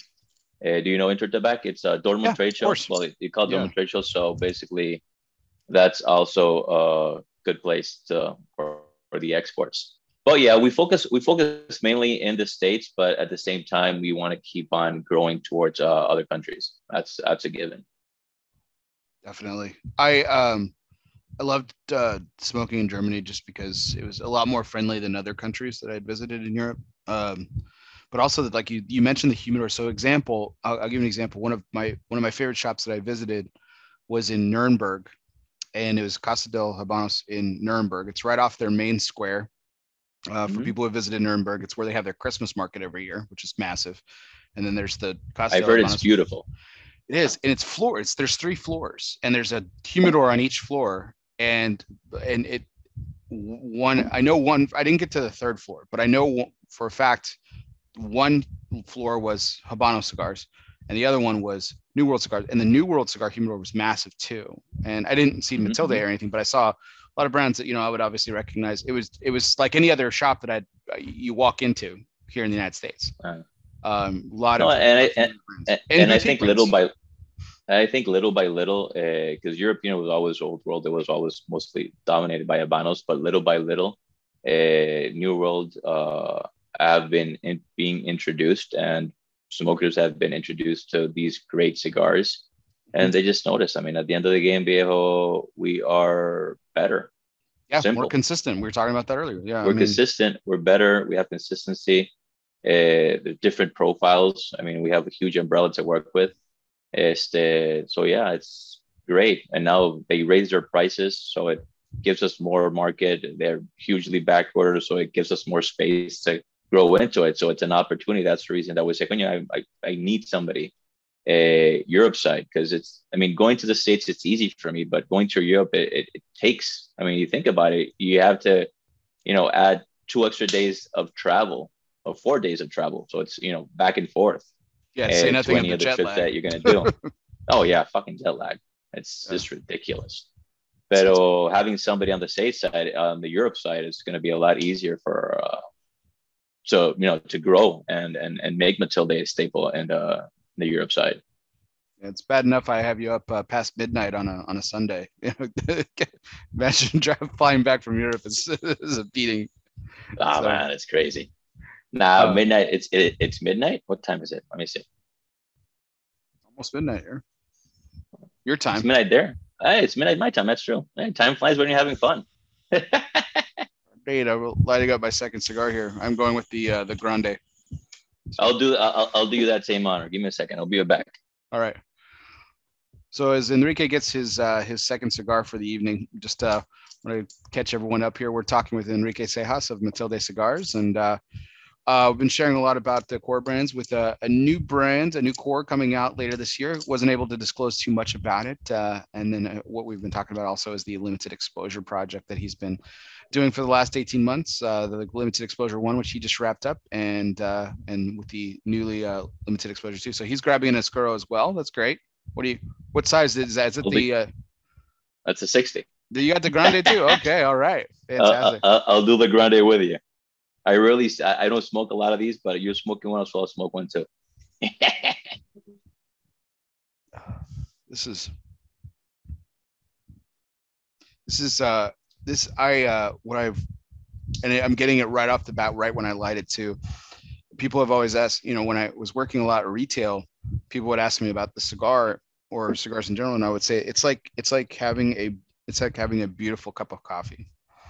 You get a lot of coffee in the very beginning of the cigar before even the spice starts to kick in, and it's just this really, really nice, robust, like black, almost double espresso, beautiful flavor. Love it right off the get. It's good stuff. So you're telling me it's an amazing cigar. That's what you're trying to say. All your cigars It's are a amazing. mind-blowing cigar, and everybody should smoke it. All your cigar.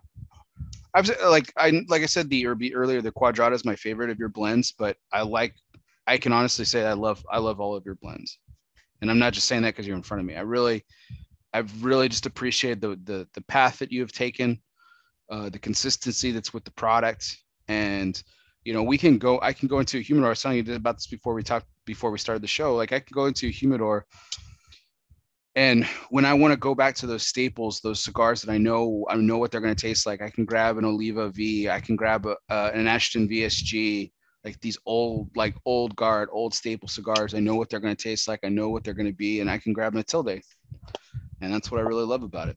It's fantastic. I agree with you 100%. I'm a little bit biased, obviously, but that's what we try to focus on. One of the things that my dad always told me is he's always said two things stick to everything that I speak with my dad. The first is the fun part is creating the blend. Work is keeping it consistent year after year.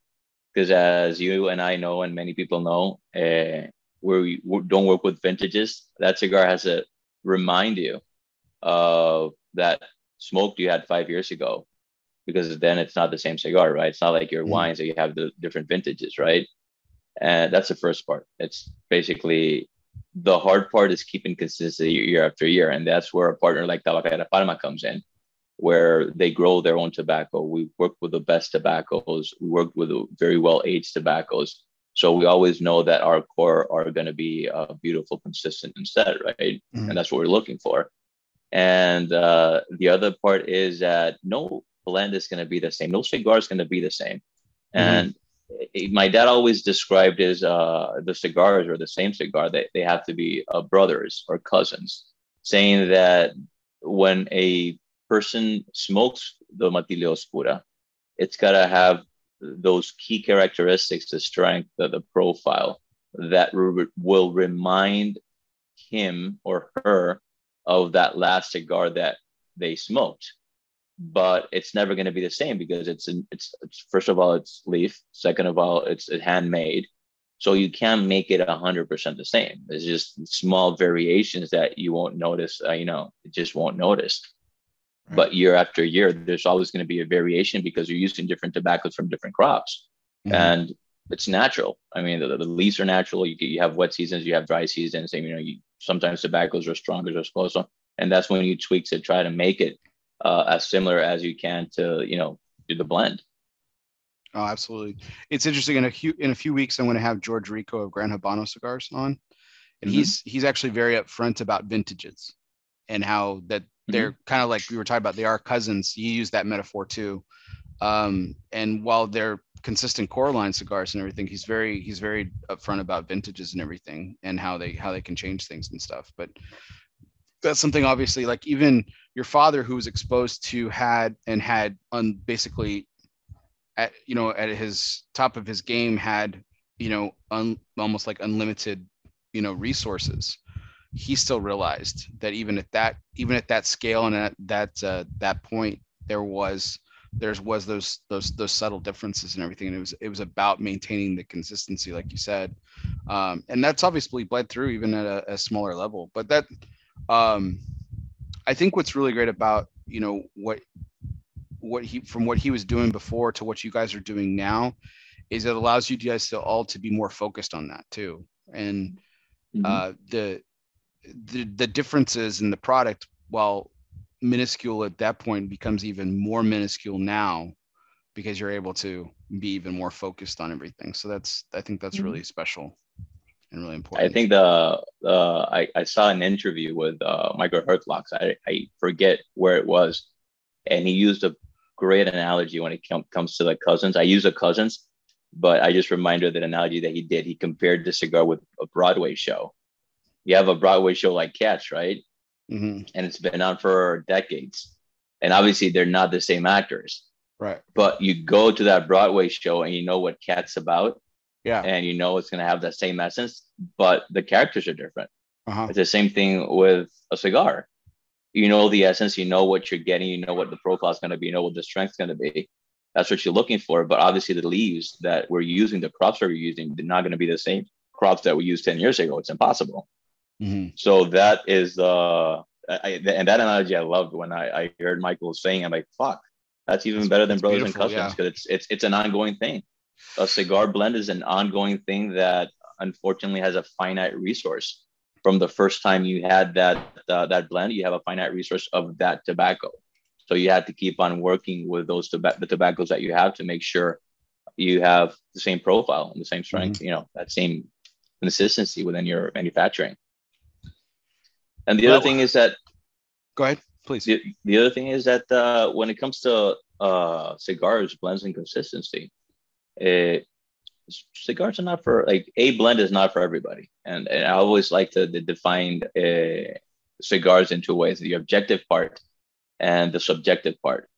And somebody doesn't like one of our blends, I don't get offended. The first thing I ask, was it drawing well? Was the construction wrong? So did it have extremely bad flavors? That's one thing. But it was just not for their palate. It was too strong, too mild. They just didn't like that profile. That's the subjective part. And you have to keep those two things apart. I mean, not everybody's going to like your blend, but if your blend's consistent and it's burning well, it's drawing well, and it's going to be consistent year after year, that's when your consumers are going to be happy. Not everybody's going to love it, but those consumers that are smoking your cigars, enjoy it and know, as you say, they can go into any humidor and say, this is a Matilde, and I know what I'm getting. And that's what we're looking for with our core blends. This is a Matilde, I know what I'm getting. I either hate it or I love it, but I know I'm getting. And for people who do that do have a wide ranging palate like myself, where I enjoy all different kinds of cigars, from your mild all the way to your extremely full bodied, the Matilde core represents a day in my mind, because you can start the day with the Serena, and you can work all the way up to. I work with it up to the Quadrada because I find it stronger than the Oscura. I think a lot of people would probably flip flop those maybe. But for so. but for me, I would say the Quadrada is a little bit stronger just because of the spice. It's just spicier. Mm-hmm. I think the strength is probably a little equal. You might disagree, but um, but for me, it's kind of the spice level in the Quadrata gives that Extra well, yeah, and it's also a false impression of strength. Mm-hmm. That's what people get like when people talk about body and strength and everything, people confuse the flavor cigar of that, the flavor component of a cigar, and they equivocate it to it. So like a spicier cigar, like, oh, this is strong. The Quadrada is not a strong cigar, but it gives off that false impression of strength because of the spiciness of it. And I say false, it's not, you're not trying to pull wool over your eyes. It's just the way that the blend works, and it's good, right? It's fantastic. Exactly. No, and that was the idea behind Matilde. When we did our core blends, we want to have a mild to medium, then 2 medium fulls. Because we don't have, no, you're smoking the Oscura, you smoke the Quadrata. They're not powerhouses. They're medium plus, a little bit, up into that medium plus strength, full, medium plus, full. But they're not powerhouses. It's not something that's going to kick you in the face and you won't be able to stand up. Right. And I've had cigars, viejo, I've had both types of cigars that you're saying. Cigars that are super strong to the palate and you feel, as you say, that perceived strength. And then I've smoked cigars that are extremely smooth. You just don't perceive the strength in the palate, but you perceive it in the body. You can feel it. And little by little, as you're smoking it, you say, okay, it is hitting me. Okay. Yeah. Oh, wow. This is a strong cigar. Gonna get a Coke? It's interesting because like there's some cigars out there that don't, like, if you look at the blend profile, or if while you're smoking even, you're like, oh, this isn't too strong, and then you start moving and you're like, oh shit, that had some pop to it. Yeah. Happened to me yesterday, actually. I was smoking a Herrera Esteli Miami, and I forgot the strength of that cigar. I actually had the opportunity. I was down at El Titan de Bronze once, and had the good pleasure of meeting Sandy Cobas, and she handed me a Miami that was not freshly rolled, but it was pretty young. They had just rolled it probably like a day or two earlier, and it was my first cigar of the day, and I was like, I mean it kicked me like a mule, and she was like, would you like some coffee? And I was like, absolutely, I would like some coffee. Yes. Yes, please. Yes, please. And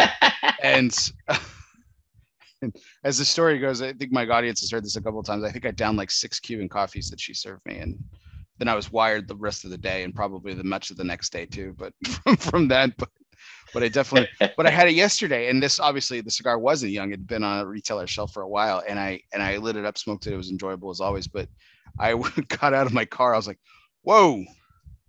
What the fuck just happened? What? I remember my first cigar. Holy shit. Okay. And if you look at the blend, it's not a strong cigar. There's not really much to it, like out of the ordinary. There's nothing that stands out that's like, oh, this is going to kick my ass. And it didn't kick my ass, but it definitely felt it for sure. It was interesting. It's funny that you're saying it tickled. It tickled. It tickled. But yes. Yeah, it's true. I mean, it tickled. No, pero eso it's and once again, what might be a strong cigar for you, it might be a super strong cigar for me or a mild cigar for me. It depends on, you got those guys that wake up and they're smoking the strongest cigar that you can from the morning. I can't smoke like a full bodied cigar in the morning. I can, but I want to enjoy it. I prefer my Serena with my cup of coffee. That's usually the cigar I smoke in the morning when I wake up. Go home. When I go to office, cafecito, Serena. And for me, that's the perfect cigar for the morning. I think I smoke a Serena every day. I love because that's a cigar I like in the morning. But other people say that's too mild for me. I've had people saying, no, I'll smoke it, but it's going to be too mild for me. I'm like, did you at least enjoy? Like, oh, I told you, it's just too mild. So it just depends on people. One thing that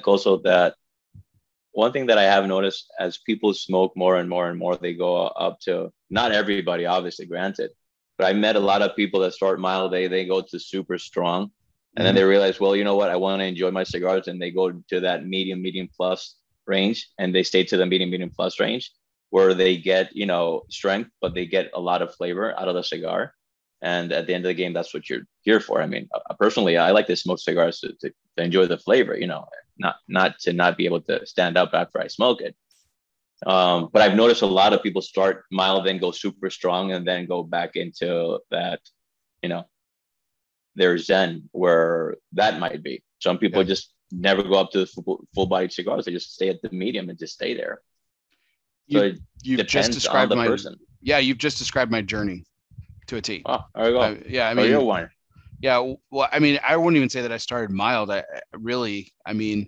started smoking cigars when I turned 18, and almost right off the get, I was introduced to La Flor Dominicana, which was real, at the time, it was just, first really cigar to use Ligero. And then I smoked double Ligeros, and that's what I really loved, was just this really heavy full body. And I still love those cigars to this day, but I was constantly, for a while there in my smoking journey, I was constantly looking for that more and more strength. I was looking for more. And then I started smoking more full bodied stuff, and it just became almost just it became too much.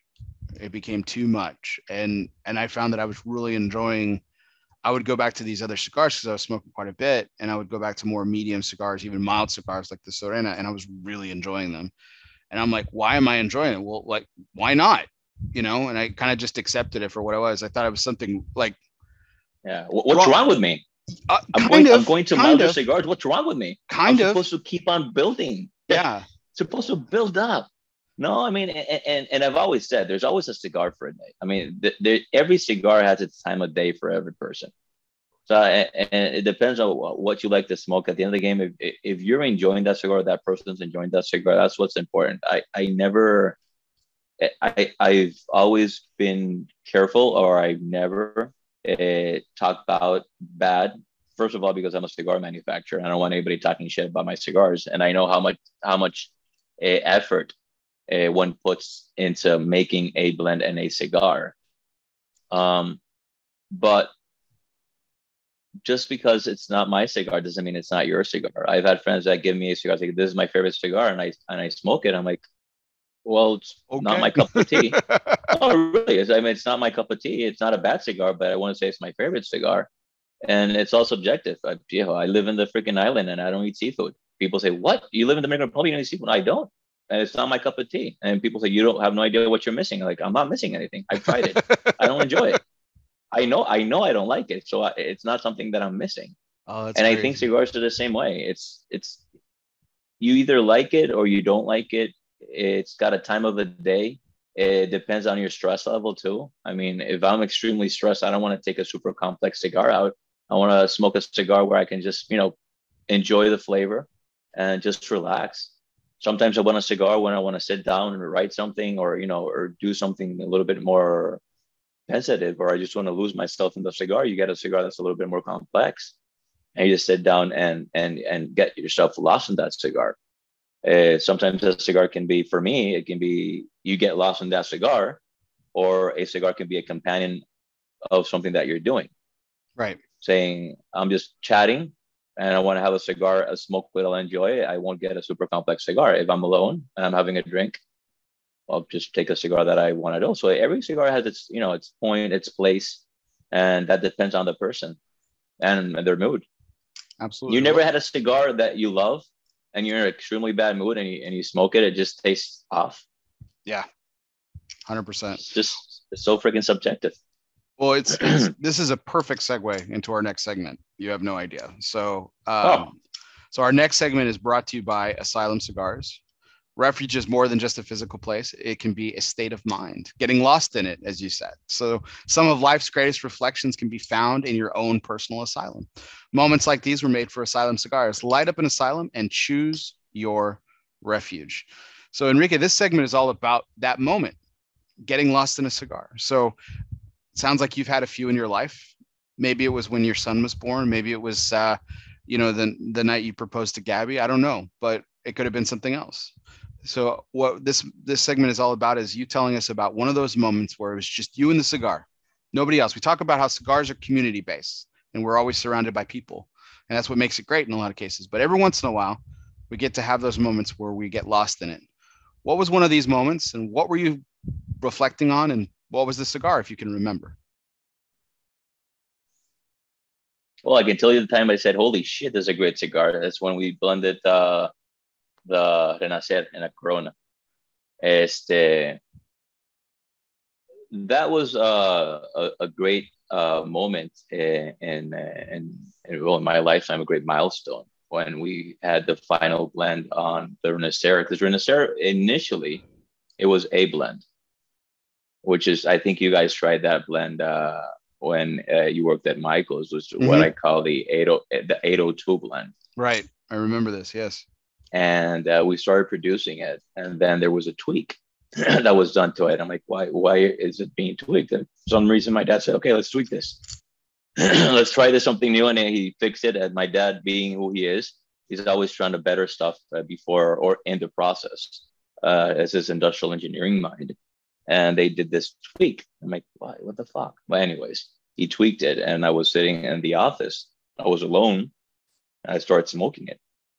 And I started getting, these chocolatey flavors, this coffee that you get from that Matilde Renacer, and I just got lost into that Corona, and was like, wow, this is an amazing cigar, and I just got lost with actually smoking this cigar, and it was a beautiful for various reasons. It was our first creation in Matilde, and it was that time when I say, "Coño, mira, it's Dad's right." It is. So you always know that your dad's right because he has a lot more experience than you do. But at this point, it was more like, wow, look at that. And when it comes to losing yourself in the cigar, when I was that was a moment for me. And I've had a lot of. I used to reflect for reflections. I used to smoke when I worked with Dad in Tabacalera. I used to smoke a lot of the Cejas signatures, which for me is that perfect medium to full-bodied cigar, but with a lot of complexity. Love that cigar. And so good. And I can't tell you the amount of days, the amount of times that I just sat down and it was me, the cigar, and the drink. And I still do it a lot. I go to my yard and I pick up one of our cigars, either the Oscura Toro or sometimes I say a signature, to be honest. And I sit down with a drink, viejo, and I just focus on the cigar. And it's a great way for me, it's a great way to finish my day. And it's a great way to meditate what went on in my day, what went on good, what was right, what was wrong, what's bothering me. And the cigar always helps me to focus on that. But having like a pivotal pinpoint with a cigar, I would say that that first time I smoked that tweaked Renacer, or what the Renacer is today, that was a wow moment for me. I would say. Beautiful. It's funny, we talked about the Serena, right? And so my story earlier about when you handed me this Corona at IPCPR, at the time PCA, we weren't alone. We were at a party, and you talked about getting lost in a cigar, but I had smoked. We talked about my ironclad memory. I probably had 6 or 7 cigars already from the trade show floor that day. I'd smoked a bunch, and you would think, okay, the Serena's not going to do anything for me. And so to the people who'd say that cigar's too mild, I disagree, because I smoked it on a full stomach because we had a great meal that night. And after having smoked pretty heavily that day, and I got lost in it. It was a beautiful, beautiful evening and a beautiful cigar. And I'd agree. Loved it. I loved every. I think the Serena, I call it mild to medium, more into the medium with character. It has a lot of character. It's got a lot of flavors to it. It's just so creamy. It's got that sweetness to it. You still have that what I like to call that Connecticut bitterness that you get out of it. It's not an overly complex cigar, but it's a cigar that is just beautiful in general, just well balanced and beautiful. And it's a cigar, because of what you were saying, that it's not a fully mild cigar. It's a cigar you can actually have after smoking a couple of cigars and still enjoy it. Because honestly, I mean, granted, I mean, when you smoke a lot of strong cigars and you go back to a mild cigar, sometimes you feel like you're puffing hot air. I mean, it's just not there because Yeah. you've had so much stuff going on in your palate. Even if your palate's not shot, you just not your palate's just way up here. Well, the cigar is way down here. Same thing with drinking. I mean, when you start out with a super peaty whiskey or a stronger flavored whiskey, and you go down to a milder thing, it's like, it's it's there. It's alcohol. Yeah, it's there. It's alcohol, and so But yeah, I mean, there's always a good time. It's always getting lost with your cigars. It's amazing. It's one of the beautiful things of smoking a cigar. It's just sitting down. And for me, I mean, a lot of people use it for smoking with people. And for me, because this is what I do, this is what we do. And you smoke cigars very often. Sometimes that cigar that you take in is a cigar that I smoke by myself. And it's not because I'm a loner. I like going out, I like being with friends. But sometimes I just want to sit down and just enjoy that cigar, take notes. And that's something I learned from my dad. My dad, we all had books. I said, do you ever, I think my dad used to take it, he like takes every single cigar and breaks it down. He had like notes and he's always writing on his little books. And like, do you ever enjoy a cigar? I was like, yeah, I'm enjoying it. He never sat down like just smoked the cigar. He was always taking notes of the cigars, like the different notes that he got and stuff like that. He was always lost in it. And it's something that honestly I try to do constantly. And I'm not in, that was his mind place. His mind place was always, breaking everything down and writing everything down. And when I'm alone, that's what I try to do. That's that my alone time with my cigar. That's what I try to do. And I write everything down as something, takes down into, like say, our generation. So it's getting lost in a cigar is awesome. It's beautiful. It is beautiful. It's beautiful.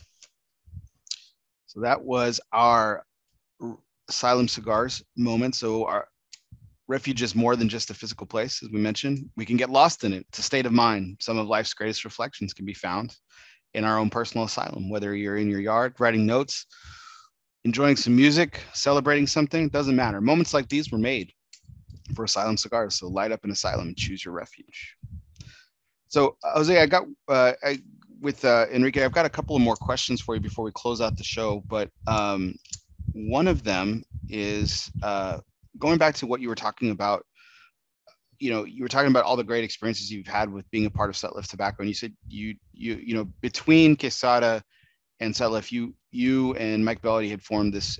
You called it an experiment, the Sable distribution, and where you were you were doing your own. Then you talked about some of the difficulties because it became really expensive, like to send 10 boxes of cigars as opposed to sending 100. All right, it just became really costly, and I can imagine because I ship packages to my friends, and that's expensive enough for me personally. So I can imagine it's a volumes game. Yeah, exactly. So what as your partnership with Quesada ended in terms of distribution, and you guys decided to form this group, what led to that decision initially, and was it ultimately that the cost just became too much to bear for a smaller company that ended up leading to going with Set Lift, or let's start there. Let's start with the beginning. What was the motivator to get into it? To Set Lift? No, to Sable in building your own distribution. Oh, it's just basically it's moving forward. Basically, it was just saying to me, I think it's time to move forward. We wanted to do our distribution. You always want to have as much contact as you can with your retailers and with your consumers, and obviously going into having your own distribution, having your own contact with your retailers and your consumers. That's as direct as you can get. One of the things that we tried out was doing it from the Dominican Republic because your overhead in the States is extremely high. So we figured the overhead would offset shipping costs. And it did. It did at some point, but it was just those orders the smaller orders that were just not making any sense. and then making sure you had that inventory states wise, and FDA started coming on, and the shipments got stopped because they were, instead of being stopped for a day, they were, stopped for a week or 2 weeks. Jeez. And just everything got a little bit complicated. And then Salt Lift started the distribution, and it was a great.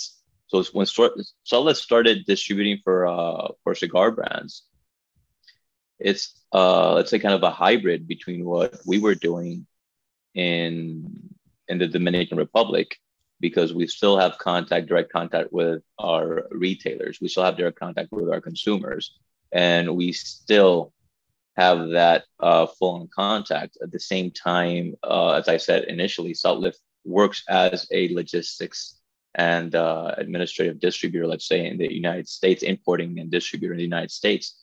But that's not their focus. Their focus is not, their focus is pipe tobacco. So you're not dealing with competition.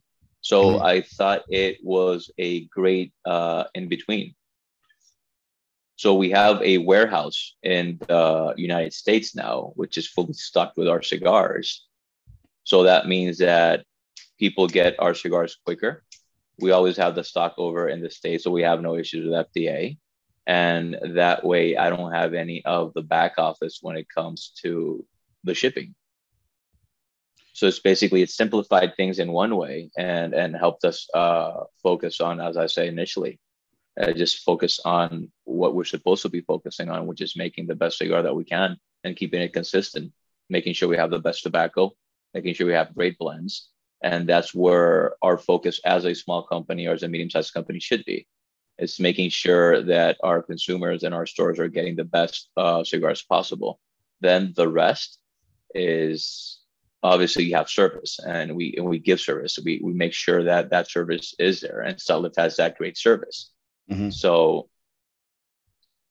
I think Salt Lift is a great hybrid or in between of what we were looking for when it was with Quesada and when it was in the Dominican Republic. Yeah, no, I mean, just to give people an idea of like what you're talking about with sizes of stuff. So I think I have a great example of this, right? So I did a show with Mo Mali earlier this year. Patina. Oh, Mo. Yeah. Great guy. So he does shot it with too. Yeah, exactly. And so he said, "Hey, I'm going to send you some cigars." And I said, "Oh, okay, thanks. I really appreciate that." And he called Salt Lift that day. I had cigars in my mailbox 2 days later. Right. And if that's as small as you can get, because I mean, he didn't send me boxes or anything. He sent me a great sampler, very grateful, but that's as small as you can get. And I got it in 2 days. And I'm not a retailer or anything like that. It was simple as that. So whereas if say, for example, if I had done this with you when you had Sable, you'd have been like, "Hey, Bear, let me send you some cigars." You'd have to get them sent from the Dominican. It would have to go, like you said, they could be delayed a week, and then I would get them. That's a huge difference, right? And I'm not a retailer. I'll give you a great example when it comes to that. When we did the limited exposures, our first samples that we did, I sent directly from the Dominican Republic. The thing is that when you send directly from the Dominican Republic, there's a lot of costs that go through. And I had, let's say, 100 packages sent out, for an example. And the cost ended up being about $3,000. Okay. I had forgotten all the back costs that you had, brokers and stuff like that when it came to working or shipping directly from UPS. And it was impossible. It was cost prohibitive. And then I remember why it was cost prohibitive to send samples. Like if I want to send samples to 20 stores or something new, I'll ship it to Salt Lift, and then they'll reship it to the stores. When I was shipping directly from the Dominican Republic, those samples used to go direct, and that cost used to add up. So even when small things that you were saying, like samples, those are small things that add up, and it just kept on going and going. And it just became, when it came to that kind of stuff, it was cost prohibitive in that type of thing. But yeah, I think right now we have a great hybrid because we have the warehouse, we have our inventory already stateside. So our brokerage and everything is already done. We can send from one cigar to 100 boxes to 500 boxes anywhere we want to. Very simple. It's an email away. That's two. Three, we have our we still have our sales reps, right? Or we still have our brokers, but Salt also has a great support staff that also helps out with the cigar brands. If I need to follow up with a store again, I can tell that support staff from that territory, can you please help me out with Bear?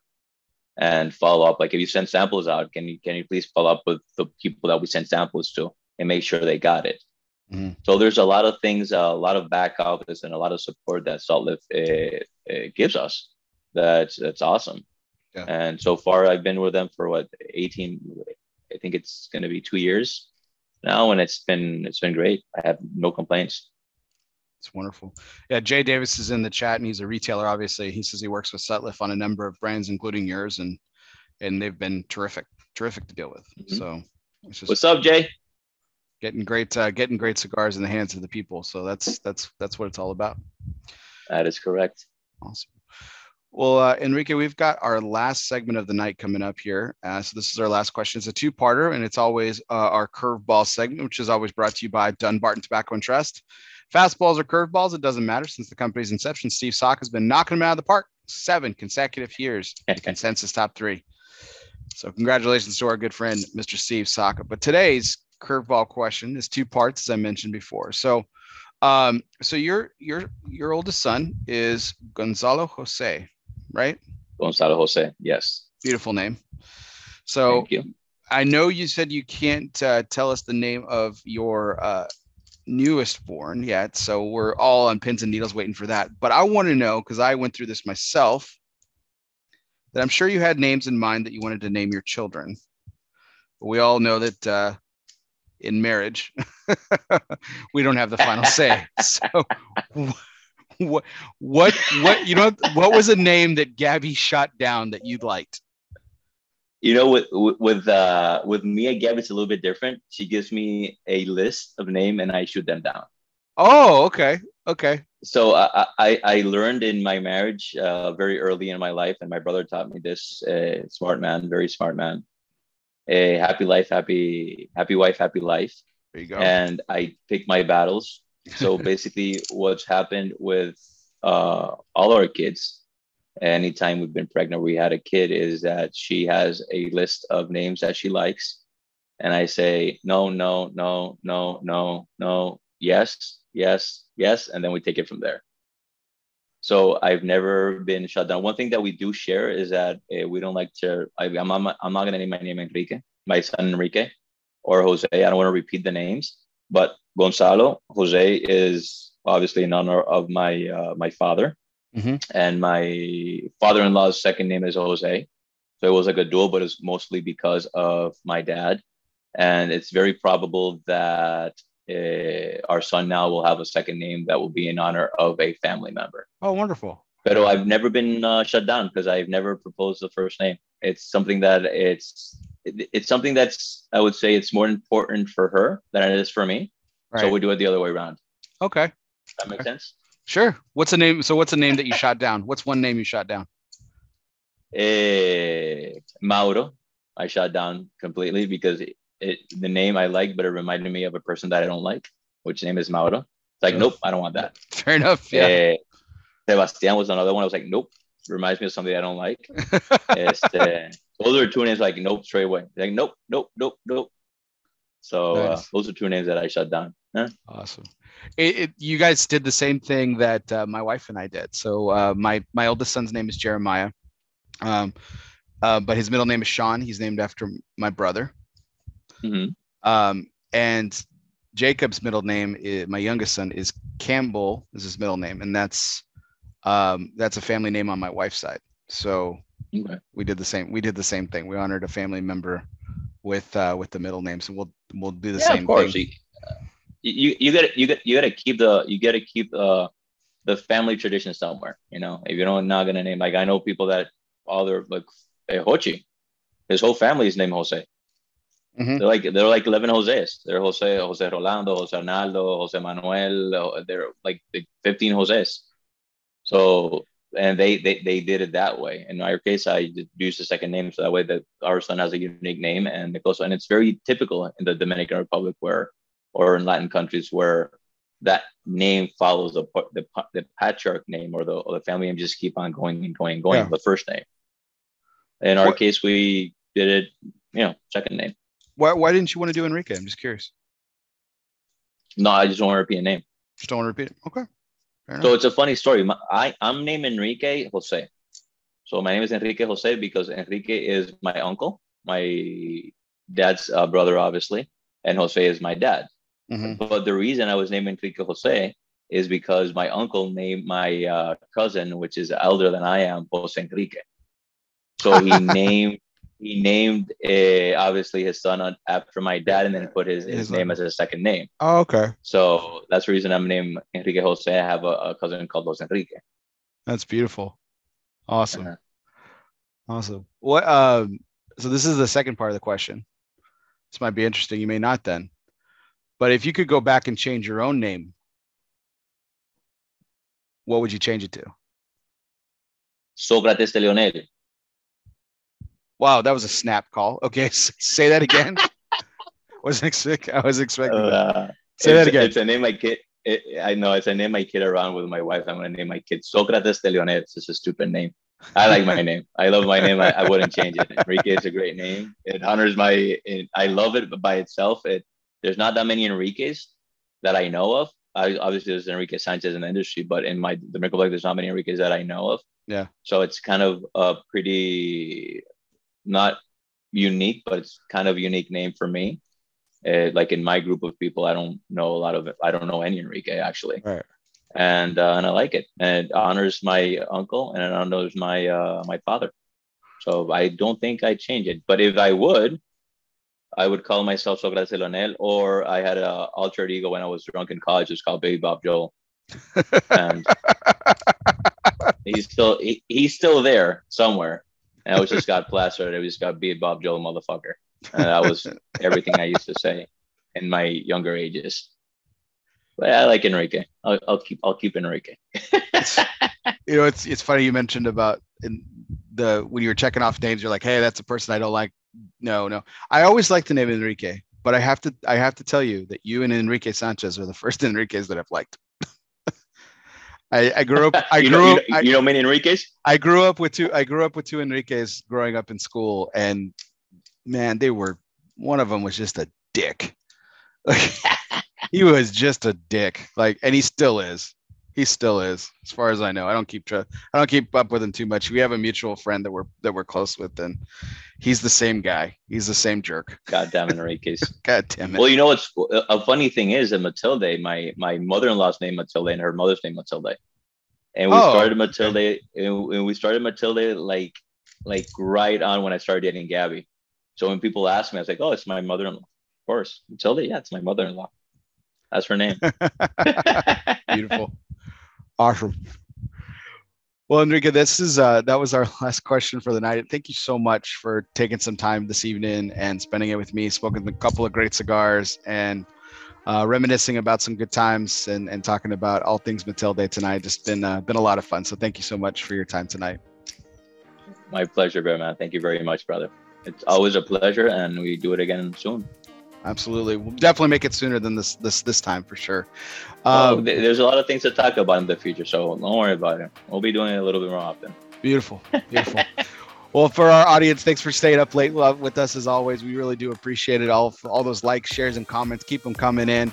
You can always check out a calendar of upcoming events on our Facebook page, where we broadcast every Sunday on the El Oso Fumar Facebook page. You can also check us out on our YouTube channel, which is also named El Oso Fumar. Don't forget to hit the subscribe button.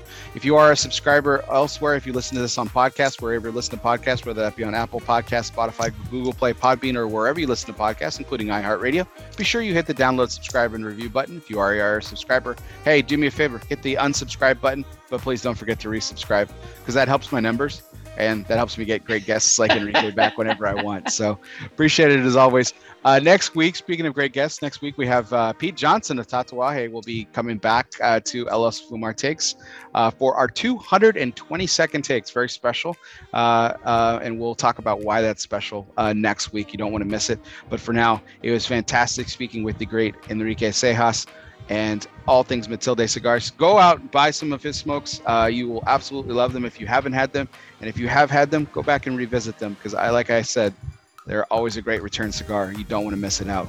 And check out the limited exposures as well. And keep an eye out because there's some new stuff coming that we're very excited about. We'll have Enrique back to talk about those things when we can.